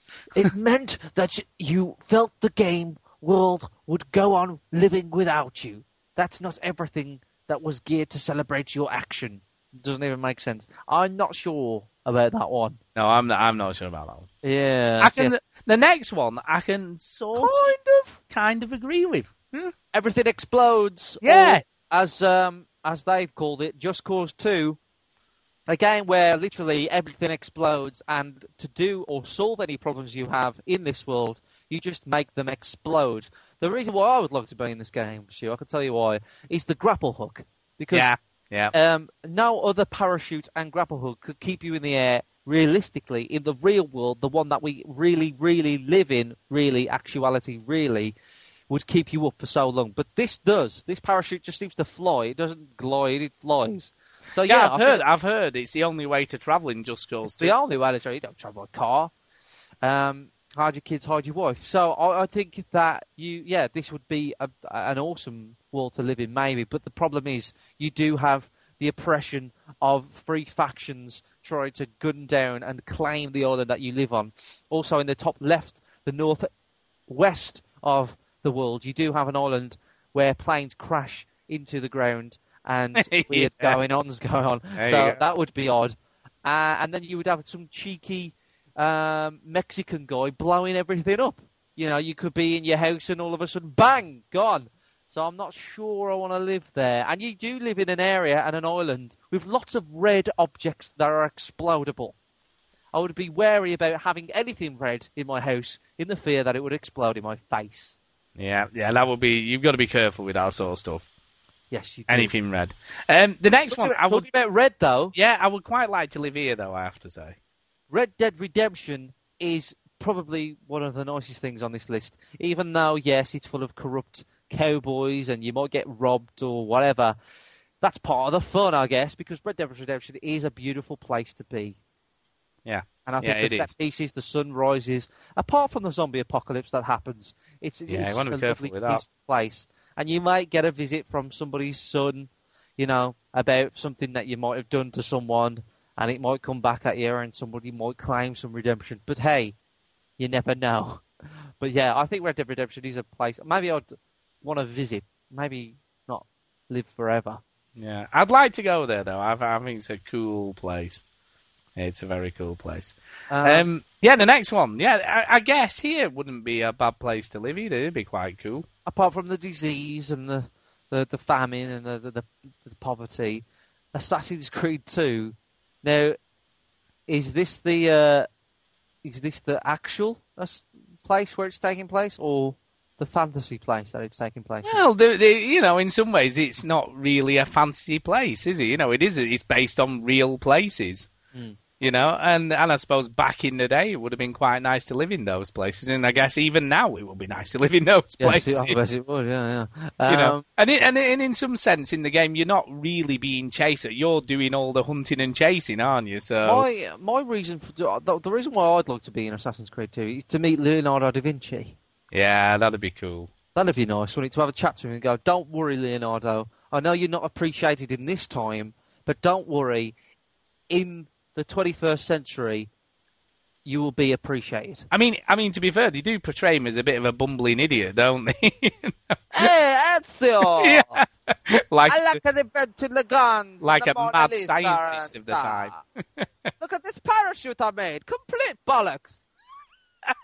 Do you know what else? Submarine. I drew it when I was drunk. It will never fucking work. Do you know what else I'd love about being in that? And especially being as Ezio, you know, being able to clamber around all those huge buildings and towers and stuff. Yeah. And being able to dive off them and just survive them. Yeah, and land in those haystacks every single time without missing. Yeah, that would be cool. I can see living there would be cool. Yep. Not so sure about the next one though. Yeah, the next one. Well, maybe in its prime, but when it goes down, I wouldn't want to be around. BioShock.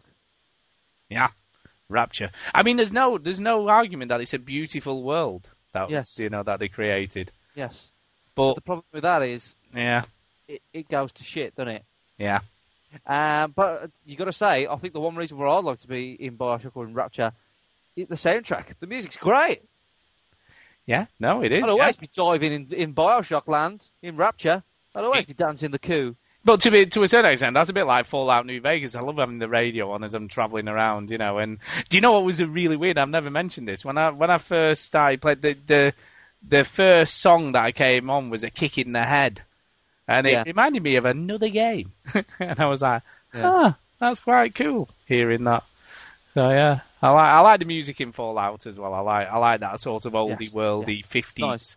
The clash between the future and the past. Yeah. The juxtaposition of it all. Yes. It's very... we might have to kind of skip over this. Well, you know, interestingly, most people do live in this world for a long time. Point. Yeah, that's a good point. World of Warcraft. Yeah. People have been married in World of Warcraft. Yeah. People have been... I know we don't want to bring the podcast down, but people have been killed because of World of Warcraft. People have been robbed. People have been... as I say, they fell in love. They've met their loved ones. They've made groups, friends, and even a very funny web program that was on Xbox Live. What's it called? The Guild has been made because of World of Warcraft. So, yeah, people do kind of live in World of Warcraft, and we can't really talk too much about it because we don't really know a lot about it. We don't know, but I can imagine it's you know ghosts and goblins and elves and God knows what else. I suppose. It wouldn't be your cup of tea, would it? You wouldn't want to live there, would you? No, oh God, I'll be livid all the way through. Yeah. The next one, Batman Arkham Asylum. I don't know if I'd like to live in Arkham Asylum, But you'd like to live in Gotham City, would Yeah, I wouldn't mind living in Gotham City. Yeah. I reckon that'd be pretty cool. You know, it must be the only place on Earth, if it existed as a place, where there's all these supervillains and superheroes and God knows what roaming the streets doing How all interesting sorts would of it be, though? weird stuff. Right. I mean, can you imagine the headlines in the paper every day? It'd just Here's a Joker again. Fucking yeah. He'd beat bloody David Cameron, taking the caps off tuition fees. Who cares about that? That's just Joker's trying to kill everyone. That's more interesting. God. Crazy headlines. I don't think I want to... It would also be the world where everybody forgets that they've just saw Batman. Because in Arkham Asylum, obviously, they just assume that he's gone. And they just don't think to look up. The world where no one looks up. But in some ways, right, don't you just think as well that, at least with Batman, right, when he is Batman, he covers his face up so nobody knows. If you're Superman, you just put a pair of glasses on and nobody knows who you are anymore. Hang on. You kind of look, and you're never around. Yeah, you're Superman, aren't you? Yeah, you can figure it in no problem. He could just turn his back, stick the glasses on, and they don't know who he is anymore. Yeah. What's all that about? Yeah, bless him. But yeah, I'd like to live in Gotham City, definitely. But maybe not Arkham Asylum, even though it would be pretty dangerous. But it would be very exciting. It would be an interesting place to live. Very interesting places to live. Yeah. I think Greg DeLacy already lives here. Yeah. Grand Theft Auto San Andreas, which is based off LA-ish. And, California. It's basically different parts of California. Yeah. I'd like to live in the rich area of San Andreas. But again, you are liable to be carjacked. That's right. Or killed. Or killed. Or worse. Or worse. I don't know what's worse than being killed. Well, I suppose you could be dismembered a bit first. Yeah, or forced to watch Susan Boyle for 2 hours. Yeah, that'd be definitely worse. Terrible. But yeah, San Andreas. I'll read out what he says because I haven't really been reading his article. But with its darker, more adult tone, San Andreas is, at its core, an awful place full of druggies, dealers, prostitutes, and pimps. He's not really selling it very well. No. All of whom will gladly have a go at you, often with a gun, if you so much as look into the distance. Then there's the flip side of the empty, lonely, green countryside. The roads are long, the towns far apart, and the people almost non-existent. You've more freedom than in the dense, claustrophobic city, but it's juxtaposition that hits you whilst like a whistling country breeze, and makes you realise just how vast and multifaceted San Andreas really is. So there you go. Is there anywhere else you can think of where you'd like to live in a game? I have got one. I must admit, where I'd probably like to go and visit for a bit. Not necessarily live, but I'd like to go and visit. I think I know what it is. Do you do? Where do you think it is? Fable. No, do you know, I wouldn't want to live in Fable. Why? Because it's just a load of areas linked together by cutscenes and loading screens. Every time you walk through a gate, it's like, oh, yeah, wait for me. Yeah. No, but I would like to live in Cyrodiil, out of Oblivion. Right. That's where I'd like to live. I think that'd be a cool place to live in your little shed on the edge of a lake or whatever. Yeah, I could see myself doing that. Yeah. I like the idea of living in Fable. It'd be hilarious, wouldn't it? Yeah. Just farting at everybody and they're all thinking it's and clapping and thinking it's brilliant. You could just act how you normally want to act, but in Fable. Yeah, you go. Every time I walk through town, Stu, you don't know how many times I want to go up to a group of people and just fart. And they'd all approve of it and clap and stuff. In fact, you can, get off with a girl in Fable just by farting at her. Yeah. How many games? How many times could you do that in real life? I mean, like Tara, who's been on the podcast, I had to fart 5 times to impress her. In Fable, it would have been 2. What about belching? Do you do any belching? No, that's her. Funny dances. Yeah, well, I do a funny dance, but not on purpose. But you've seen that. Yeah, but I think I could live in Fable. It'd be hilarious. It'd be great. I know where Duke would want to live. missed. Absolutely, of course he would. Yeah. Yeah, you can see him there, can't you? I wouldn't mind living in the Half-Life world, but the problem is with that everybody would trap you in a room and talk to you and you couldn't escape for a while. That is true. I wouldn't mind being in a world with a portal gun. Not necessarily in those labs, but, just sort of out in the open with a portal gun to play with. That'd be fun. Yeah. I can see myself sort of, doing that. I don't know, It's cool. We like lists, though, don't we? So yeah, we do. But that was the list. Great. that was the list. Places that you wouldn't want to leave, apparently. Sweet. Although some of them we wouldn't want to visit, so it's a bit of a contradiction.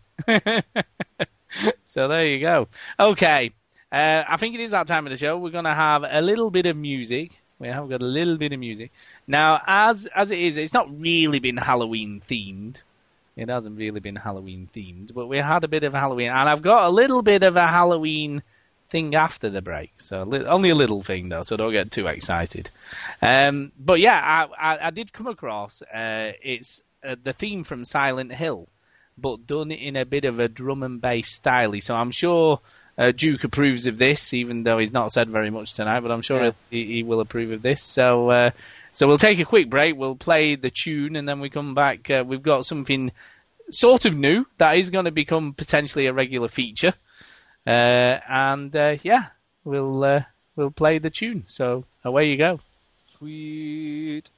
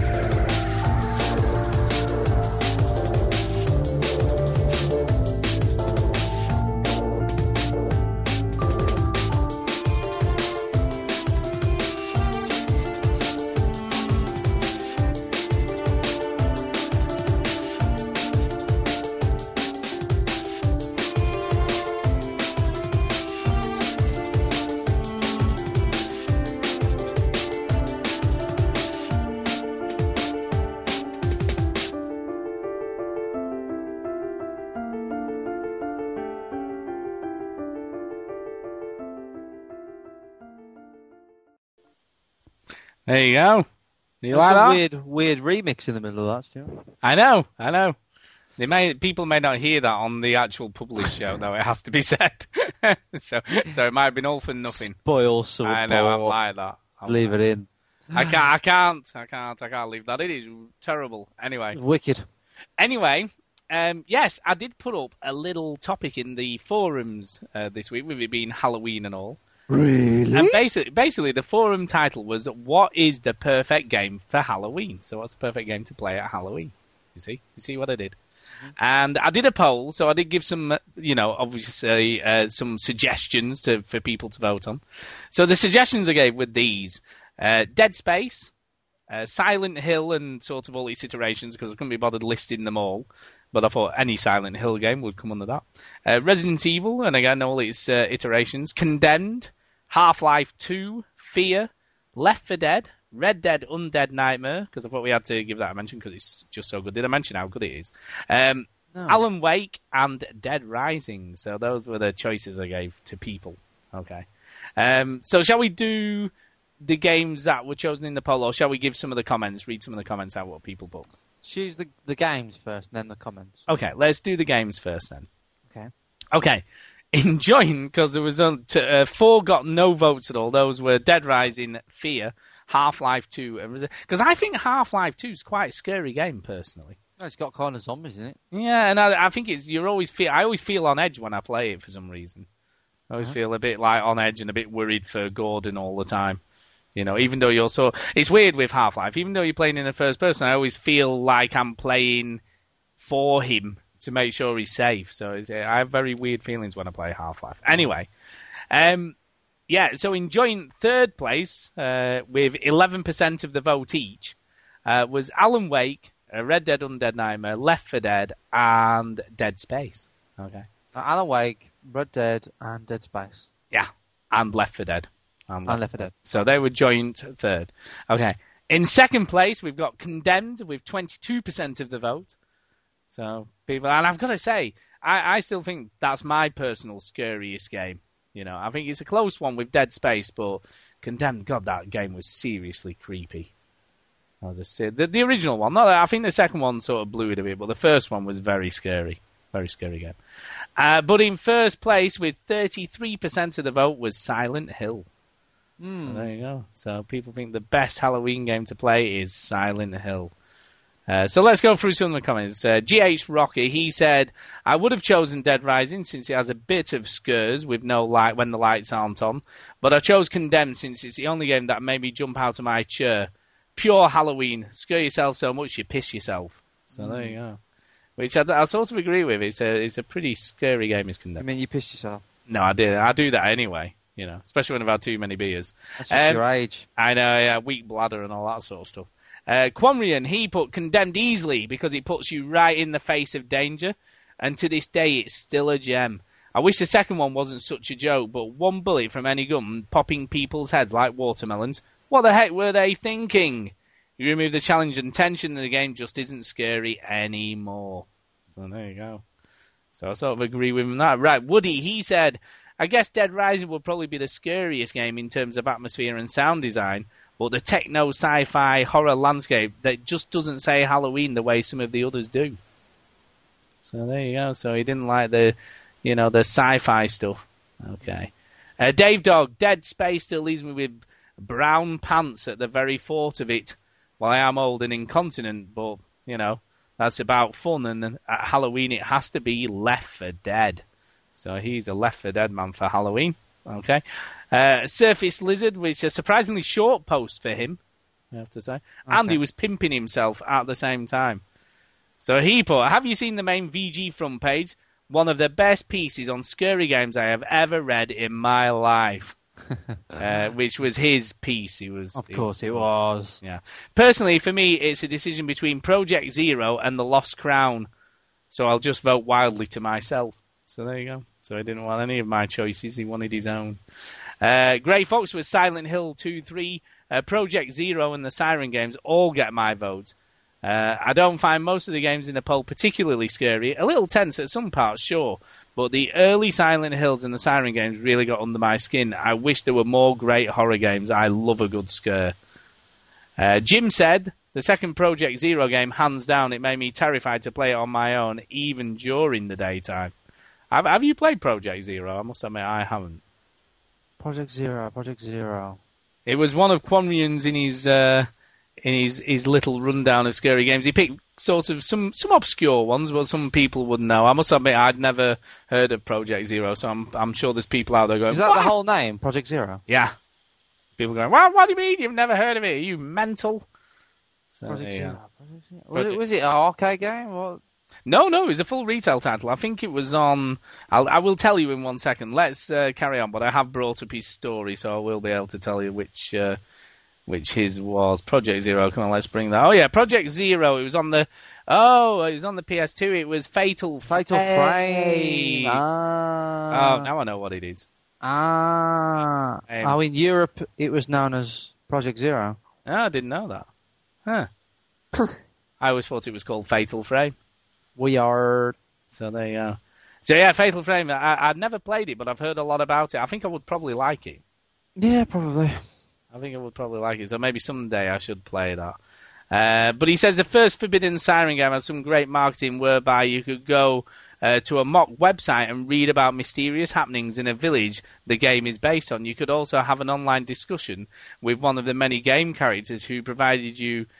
told him your email, would really email you strange pictures he took and send you messages about his visits to the village.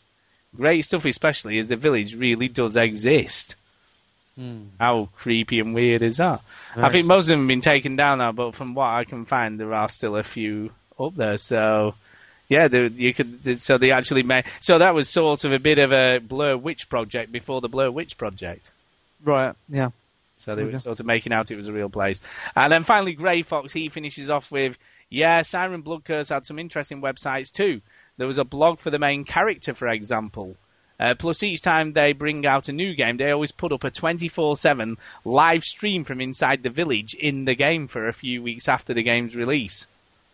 So you can actually watch it like you're watching the actual village from the game. Right, okay. Cool. And every so often you'll see a Shibitu, whatever that is, a Shibitu, wandering past the camera, or people being chased. Lovely. Yeah. Weird as that. And he says, one time I saw a cop shooting at one of them. He took it down and then ran off. And then a few minutes later, it got back up, wandered around for a bit, and then left the area.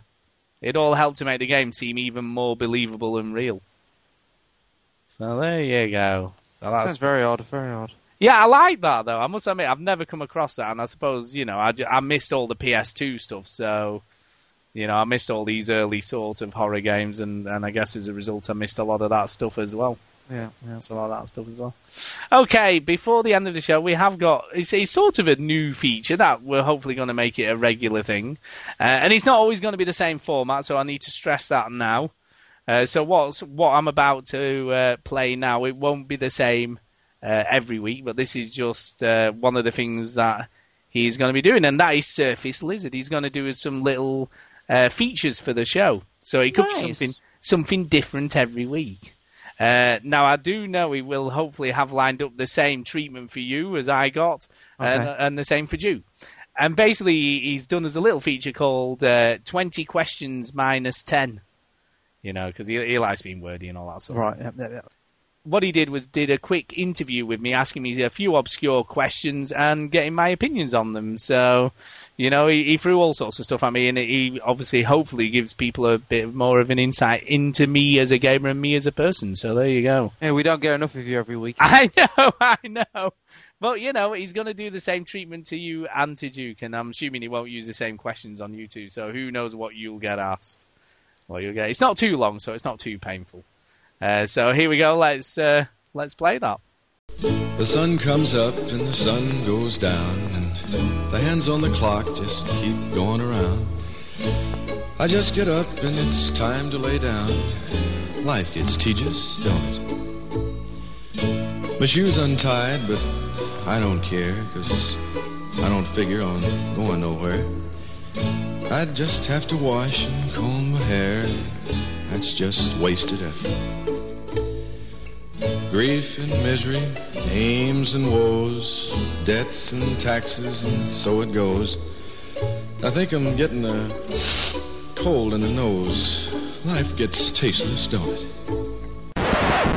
This is 20 questions minus 10. I've gone to the throne, I've gone to the power and the dominion, which means I'm humbled and awed to have the daddy. Stu, how the hell are you? I'm okay. I've got to say, I don't think I've ever been quite introduced that way before. It's all about building people up before you knock them down. It's a great chat show technique. I saw it from Michael Parkinson. Yeah, no, I'm feeling quite sort of built up now. I'm ready now, yeah. You ready? It's like 10-pin. I've got the ball in my hands. I probably really shouldn't say that. That's okay. Now, more importantly, are you good to go? I'm ready whenever you are. Marvellous. The curse question, and probably the most important question, everything's going to stand on this. If this doesn't work, I have to cut you off. What's your favourite biscuit? My favourite biscuit, I've got to say, is a Jaffa cake. Okay, now, we have a contentious issue. You've done this on purpose. Cake I or have. biscuit? You see, it almost is a cake, but you do pick it up in the biscuit aisle, so it's a toughie.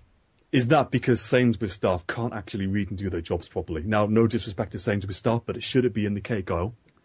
I don't think so. I think it's a tough one. But the other thing to realise with a Jaffa cake, it has got to be a McVitie's Jaffa cake and not a sort of supermarket's own version. So how would you qualify Tesco white label Jaffa biscuit or whatever they want? Yeah, they're just not up to the mark. They have that horrible cheap chocolate on, and I think you've got to have a decent chocolate on a Jaffa cake. Personally. Very good for clay pigeon shooting and anything else. Stu, we have to say now, before we started recording, I did say I'd give you a tenner to say fruit shortcake. Have you suddenly got a moral conscience now? No, not really. Okay, well, I don't like fruit shortcakes, to be honest. I beg your pardon. No, well, you know, they're just. But I'm not going to start rhapsodising about fruit shortcake. I'm going to have to weep, and it's never. I like Millionaire shortbread. Does that count? Shortbread, it's a good compromise. It depends if it's proper all butter shortbread. Now we're talking. But again, if you're going for the Highland, quote unquote, and when you look on the back, made in Bognor, and the closest that's ever been to Scotland is some bloke in a skirt. Yeah, and they use probably stalk margarine or something to make it with.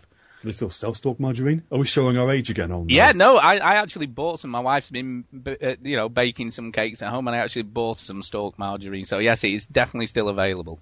I remember the Leslie Crowther taste tests, which is a real throwback. And 8 out of 10 housewives apparently prefer stalk. Make it what you will. There you go. Stu, okay. Move or connect? Move or connect? Neither. Okay, that's interesting. I've given my views on Move as a very casual-friendly, game-focused bit of kit. Connect is more of an expensive one-in, all-in flail around. What's taken you off the course of either of those then? Well, at the moment, okay, there is just nothing that attracts me to either of them, apart from Child of Eden. You can play it with a controller anyway, so I don't need either. You can res it with a controller, that's fine. Yeah, and apparently it's much harder with a controller than it is with because there's a limited response from the Kinect, it's better apparently played with a controller. Interesting. I'm still cynical as to how Kinect is going to deal with 3-4 multiple players, but I'm looking forward to trying it on launch. So you haven't got to the point where your lovely daughter has started giving you puppy eyes and nope. started saying, "Oh, good." She plays proper games. She's a proper joypad gamer. Indeed, well she's done. That's trained. Proactive parenting. What was the first game you ever played? Oh God, the first game I ever played was probably Pong. Oh, original Pong or home console? No, it wasn't on it was, God, what was it called? It was the Atari... Binatone. A Binatone, yes, it was a Binatone we had. It was a Binatone multi, I had the very same one. With a sort of knob that you turned as opposed to a stick that you held. Yeah, it came with the detachable paddles for all of 2 players. That's right. Variants of Pong. You could have tennis, squash, football, all of it was Pong. That's it. And you could flip the switches mid-game to change the angle and really mess up people's moves. God, that seems such a long time ago. I still have one in the attic, and you know what? It still works. I've got through 3 Xbox 360s on my 4th. Binatone Pong still works. God, that's unbelievable. Heavy Rain. Conceptual dramatic genius or limited self-indulgent nonsense? Somewhere in between. On the fence, my man. Yeah, somewhere in between.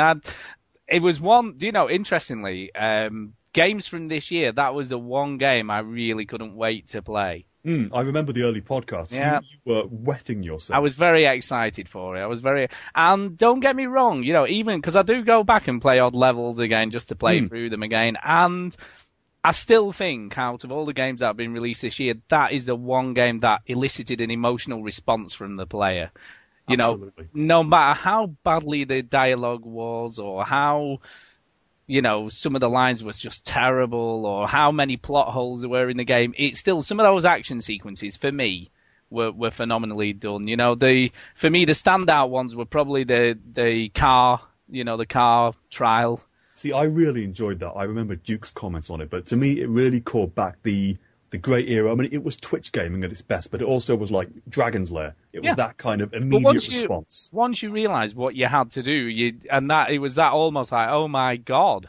And when it started, it was so well scripted and put together. It was amazing. And the other one was in the cellar with the psycho. I thought that was such a brilliant scene.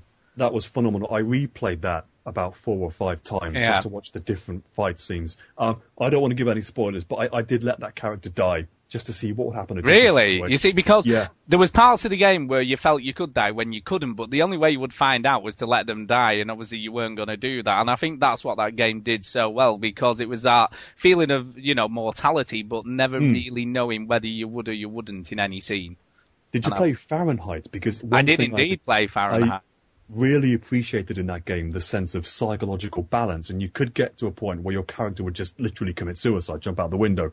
That was missing in Heavy Rain. I mean, I know that Ethan Mars, huge spoiler, please skip about 10 seconds. If you let the killer get off, he would hang himself in his cell, but that was very much right at the end. It wasn't a mid-game situation. It would have been interesting to have some kind of barometer, because all the characters in the game were fundamentally broken, addicted, neurotic, or... again, Shelby, he's worthy of a Hitchcock film. Very, very deep when you get into his character.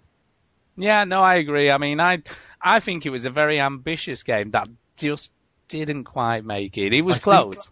It suffered from a very bad case of the Molyneux, didn't it? It's going to be fantastic. It's going to redefine gaming. It's a new paradigm. But you've still got to bow to what gamers want. And it's an uneasy synthesis between the two at the minute still.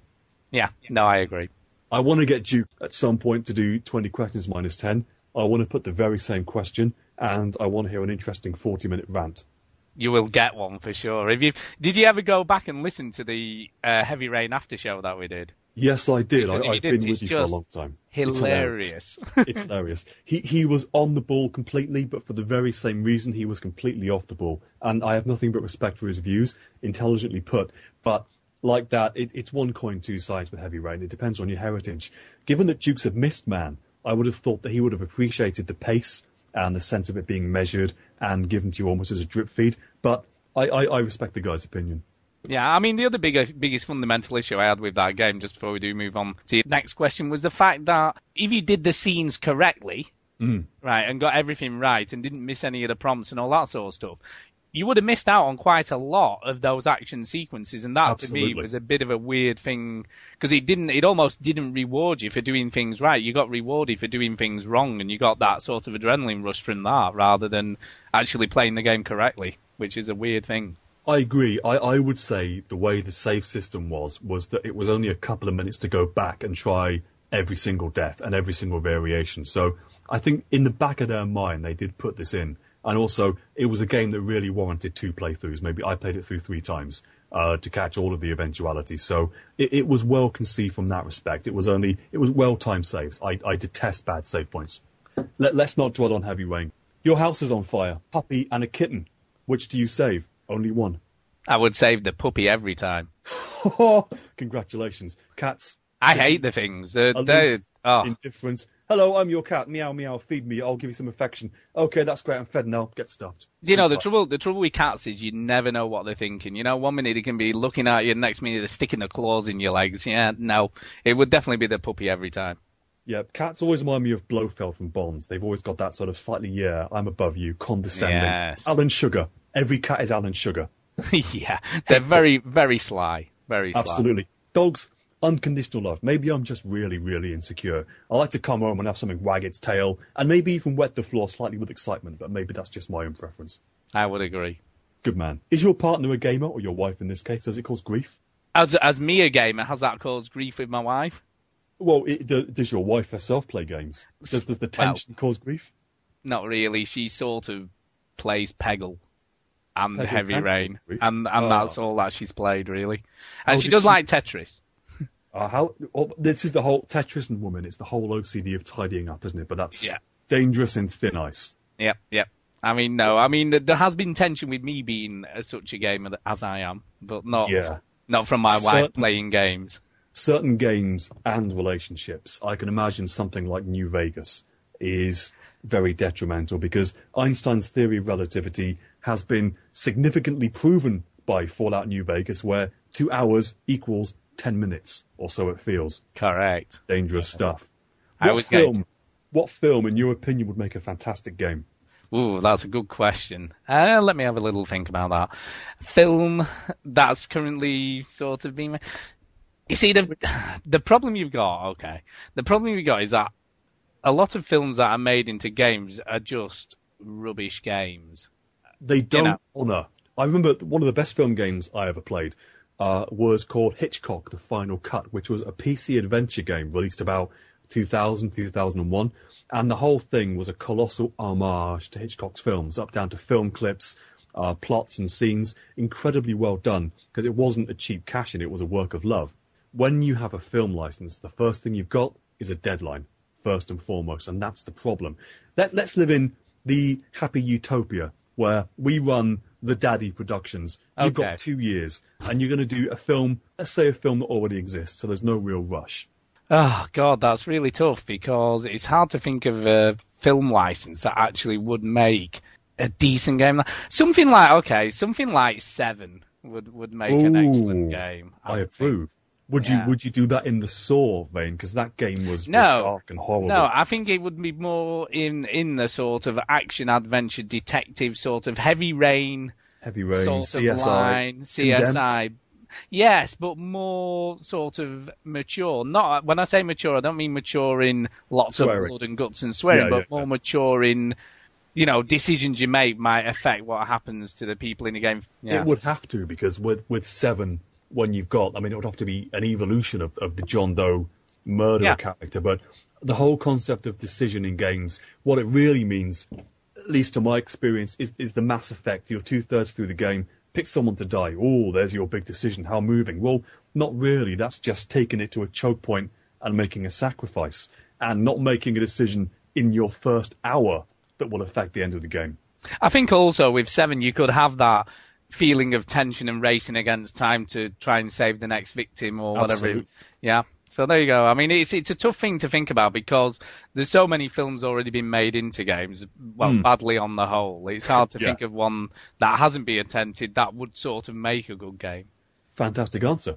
Okay. How many games are on your unplayed pile of disgrace at the moment? Are you as bad at whoring yourself to buy games as I am if they're cheap? I am, but I think I've done really well this year. I have finished a lot of games this year. Is that self-control, or is that the wife on the purse strings? No, I've rented games quite a bit this year, so I've felt the need and compulsion to get them finished before I take them back, because obviously I've been renting them from Blockbusters where you've obviously got 7 days to finish it. Yes. So a lot of the single-player games I've been doing that with. The pile of shame probably, and I said this on the main show this week, my biggest probably shame this year is Mass Effect 2 not finishing that. I've got obviously Dragon Age Origins unfinished at the moment. Dead Rising 2 unfinished.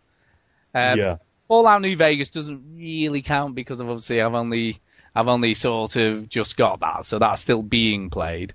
I tend to draw. There's a 6-month circle around the new release, and when you start getting outside of that, but it's good though because once you do that, you're liberated. There's a real mania to play a game when it's fresh and new, and when there's discussion. One of the great things about the VG podcast, like in the most recent show now, Duke said, "Oh, I've been playing Resistance 2."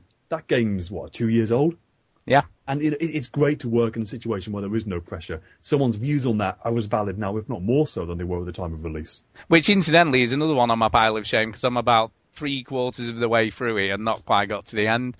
And I suppose the final one was Saints Row 2, which I started with you, but never really been back to since. So. We co-opted it, we had serious voice chat problems, and we should go back to that. I've actually had to uninstall it because I have a launch model 40 gig PS3, and I know it still works really bad. Yeah. I've saved the most difficult question till last to really force you to compress your answer. Why do you play games? It's quite interesting. I mean, why does anybody play games? I suppose, for me, it is a bit of an escape, from reality. And it is sort of, I suppose, to have an experience of some kind that is something that isn't going to have any consequences in real life. It's just something that's for me pure entertainment. Absolutely. And also for the social aspect as well. Yeah, I know you're not a big fan of online, but when you get a group, the VG Playdates as an example, I've never played something online with more respect, and it's never been as much fun. It's incredible. Yeah, it does. I think it does make a difference. Having a community it does make a huge difference when you are playing online with people, because I think people respect you more, like you say, and you know them, so there's no random people there, and and it's just for fun. Yeah, best attitude there is. Speaking of community, if you want to get involved and get on the podcast and get grilled and slightly condescended by me, mostly around biscuits, you need to get in touch. Stu, it's been an unabashed pleasure. That's okay. Bye. So there you go. Lovely. I know. I feel like I know you better now, Stu. I know. I bet you do.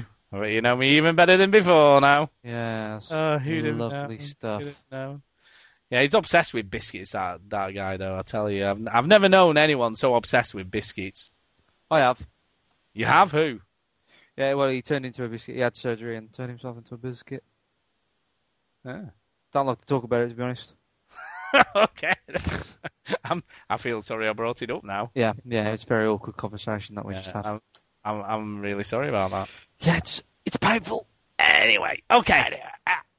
Yeah. We have got to get ourselves out of here, I suppose. So we need to do some shout-outs. Shout out. And I think Duke said I was talking to him while we were playing the tune before, and he said he might just feel up to giving a shout-out. Really? See what to giving a shout-out. I think he's up for it. Yeah, let's see what he has to say. Shout-outs, yeah. First of all, African Weasel. Thanks for the games on Hardcore Team Deathmatch. Had some fun playing with him. He said, I feel a little starstruck because I'm playing with you. And I'm like, whatever, dude. I'm just another doofus who does a podcast. So anyway, cheers to him. And Osaka Jim and I have been trading messages about Fallout New Vegas. So, cheers to him, dude. Thanks for all the messages. And Ad Rockski also. We were chatting about movies and stuff. So cheers to him. That's me done. There you go. He doesn't sound that ill. No, he doesn't. And to be honest with you, that's the most he's said all the podcasts. I've never known him to be so. To be honest, I think he's faking it. I do. Just to get off work.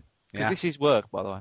Yeah, it is work. It is work. I mean, he was skiving off school the other week, so who knows?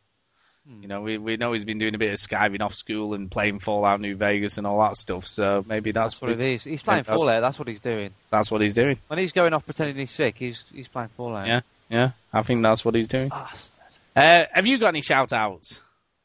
I shout out to Tahara, Ballet Bunny, who was on the show earlier. Bless her. Bless her. She did well. She said she was nervous. Well, look, everybody shouldn't be nervous. You don't need to be nervous around. I know. She's weird. She was just talking to me. Yeah, you don't need to be nervous. She says, I was nervous. So yeah, thanks to Tara for coming on. It was nice to have her on and confirm that is my actual girlfriend on the forums. It is. Well, there's a picture now, so we know for sure it is. Yep. Yeah. She's also joined the Girl Gamers forums. Oh, I see. Yeah. Oh, okay. Look, she never did. She don't need to go there. She can come to our forums. I said that. I said, what are you doing? Yeah. Imagine she may come more often than you do. Lol. And moving on, I'll shout out. I played some. There you go. I played some Left 4 Dead 2 with Scott Wilson, Jonathan Wilson's little brother. I'll shout him out. He jumped in the game with Left 4 Dead 2 with me and my friend Ben. So I'll give him a shout out. Okay. Brap. And is that your shout outs done? Inside. Yes. There you go. Well, I'm going to shout out GH Rocker. Okay. Because it's been his birthday this week. His birthday bless him. He's the ripe old age of 14 now. Wow, 14. 14. A whole 14, bless him. Oh, I remember when I was 14. Yep. Yeah, I can't remember that. That was me just thinking about being 14. Yeah, well, I was trying to, but I can't remember that. Yep, too far back for you. It is. Just a minute. Nope. There's still nothing coming. Nope, It's just nothing a total. happens. It's I'd like love a to blank meet 14 I'd love to meet 14-year-olds, Stu. Would you? Imagine what games would be like when we grow up. We have to go into the TV. What, you mean we can't do that already? Nope, Jeez. can't do that. It just never happened. Here with me, thinking it was going to happen, and it just never did. It just never did. And you know what? It's weird, right? Because I haven't really played games with anyone much this week because I was on holiday and I've been sort of. And also, you forgot to say that you're antisocial as well. I am pretty antisocial as well. And you hate everyone. I'll shout out my daughter Millie though for playing DJ Hero 2 and beating me. Yeah, well done, Millie. Yeah, there you go. I'll shout out her as well. And we have got a new iTunes review in the UK. Yeah. And hopefully I'm going to give a bit of public information at the same time. All right, cool. So it's combined review and public information. And it's by Ice Cool. So there you go. All right. I think he was lucky to get that username because I would imagine those sorts of names go very quickly. Yeah. Anyway, he's given us 5 stars, said it's awesome. So he likes the podcast, so that's always a good start. And basically he said, best gaming podcast out there. Been listening from the start, but I can't download it from iTunes to my iPhone anymore. It downloads and just says there's a problem downloading. So I can't listen at work anymore. And yes, I can download other podcasts with no problems, just not this one. Please help, I love the podcast. Unsubscribe again? Well, we can now, you see, I've been thinking about this, right? And I'm wondering if he's one of these, because there are these people around who never ever connect their iPhone or their iPod to the computer. So they just download everything pretty much straight off the internet via their iPhone. I don't think so. It's possible. No, I reckon he's one of these people who download it to the computer and then connects his iPod or iPhone and then... Well, if he does that, I don't understand why it's not working. If he does that, then I'd say unsubscribe and then subscribe again. But he's saying he can't download it straight to his iPhone from iTunes, so he obviously downloads them straight from iTunes to his iPhone. Now, I tried it with my iPod Touch on 2 separate podcasts that we recently released just to see, and it worked perfectly without any issues. So I had no problems on my iPod Touch. Now, I am running a 4.1 operating system, and I have got the latest iTunes on my PC, which I think is version 10 point something. 10.1 or 10.2. So the best advice I can give him is to do the same thing, is to ensure that he's got the right equipment or the latest firmware updates on his iPhone. Or if that doesn't work, buy a new PC. Yeah, buy a new PC. Or a new iPhone, for that matter. Yeah. Because it's definitely worth... And the only other advice I can give him is to download it straight from Podbean.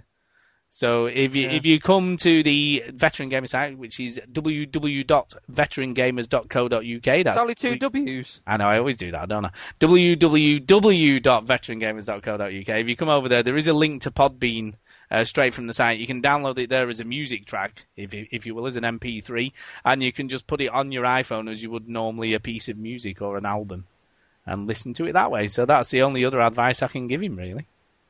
So there you go. So I do apologise. There is a player at Podbean, and if you've got, obviously, internet on your phone, you may be able to play it straight from there. I don't know how well that would work over the normal 3G network. So you could try that. So I've given as many suggestions as I can. My advice is unsubscribe and subscribe, or if he's downloaded it to his iPhone, download it to iTunes and then connect your iPhone or iPod and sync it up with it, because that's what I do. Yeah, and I would imagine you shouldn't have any problems with that. So, but keep listening though. Keep listening. Yeah, just keep listening and just quit your job. Yeah. And just listen at home. Yeah, that's a good idea. We like that as well. Good, isn't it? Yeah, that's a good idea. I believe we did have another review. Yeah, have we got? On the Americans. Yep. We talking about the one that was lifted on the 26th, right? Correct. That is the very latest. No, not the one. We've read the one that was left on the... We have read the other one, yes. The other one was... Okay, so this one is a new one that someone left on the 26th of October. Bloody hell, it's November now. Jesus Christ. I know, yeah. Oh, by the way, I shared it with my brother. It was his birthday on the 1st. So happy birthday, Pete. Happy birthday. And I'll also shout out Tahara. Oh, yeah. And you've met Pete, and you've met Tahara on the phone. You've met Pete in real life. I have. Okay, anyway. This iTunes review in America, titled Rockin'. No G, just Rockin'. Exclamation point. 5 stars, the best kind of stars. And it's from Muddick? I don't know, weird. Muddick, 1973. And he says, these guys are rocking it. Old school. Blah. Who says you have to be young to play video games? Not these guys. A good mix of game information, humour, and game review. I like hearing what these guys think, and tend to find they have the same thoughts I do on games. I especially like hearing about the indie games. They are the first podcast I've heard to review them. Keep up the good work, and if you don't listen to these guys, it's a crime. There you go, that was nice of him. That was a nice review, wasn't it? Yeah, he must be mental or something. I think he's got some sort of mental condition. Yeah. Well, yeah, there we go, Stu. Thanks for losing us a listener. I know.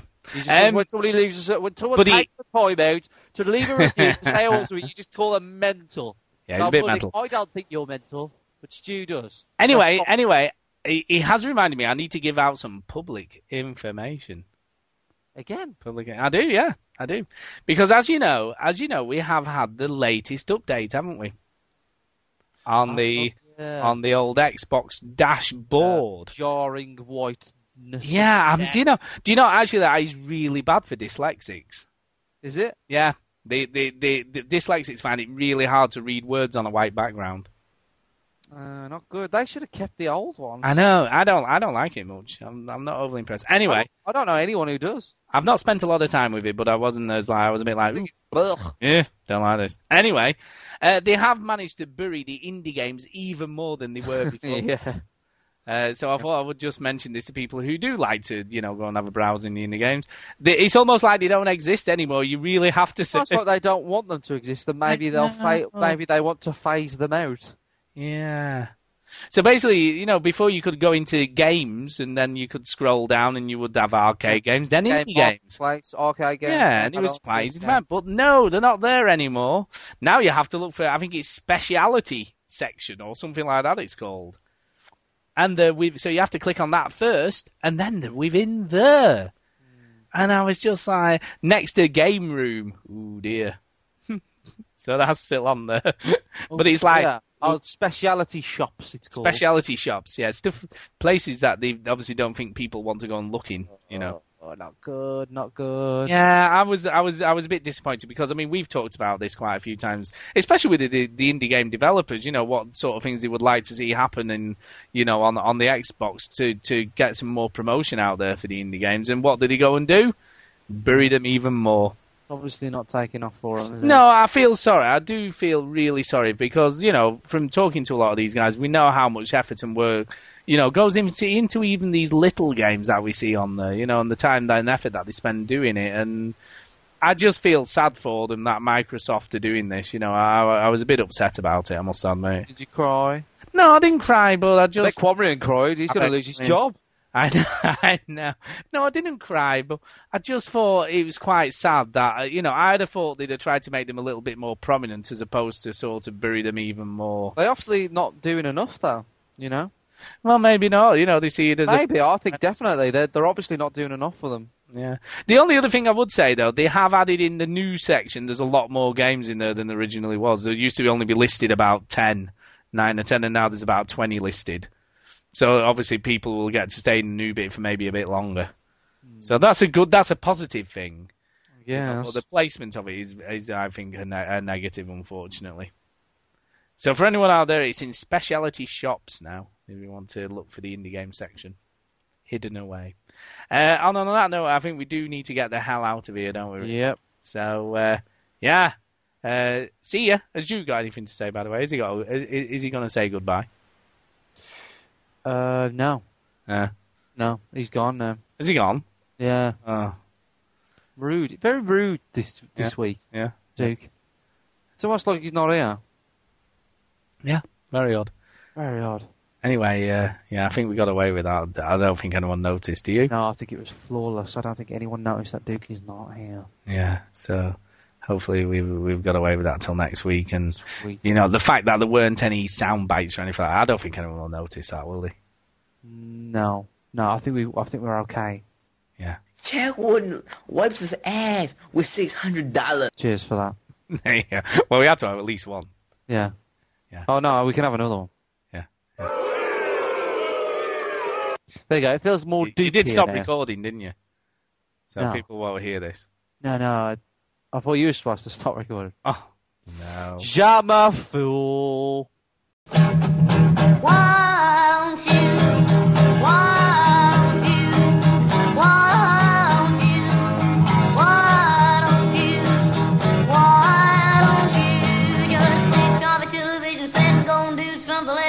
Instead, sitting at home, watch TV.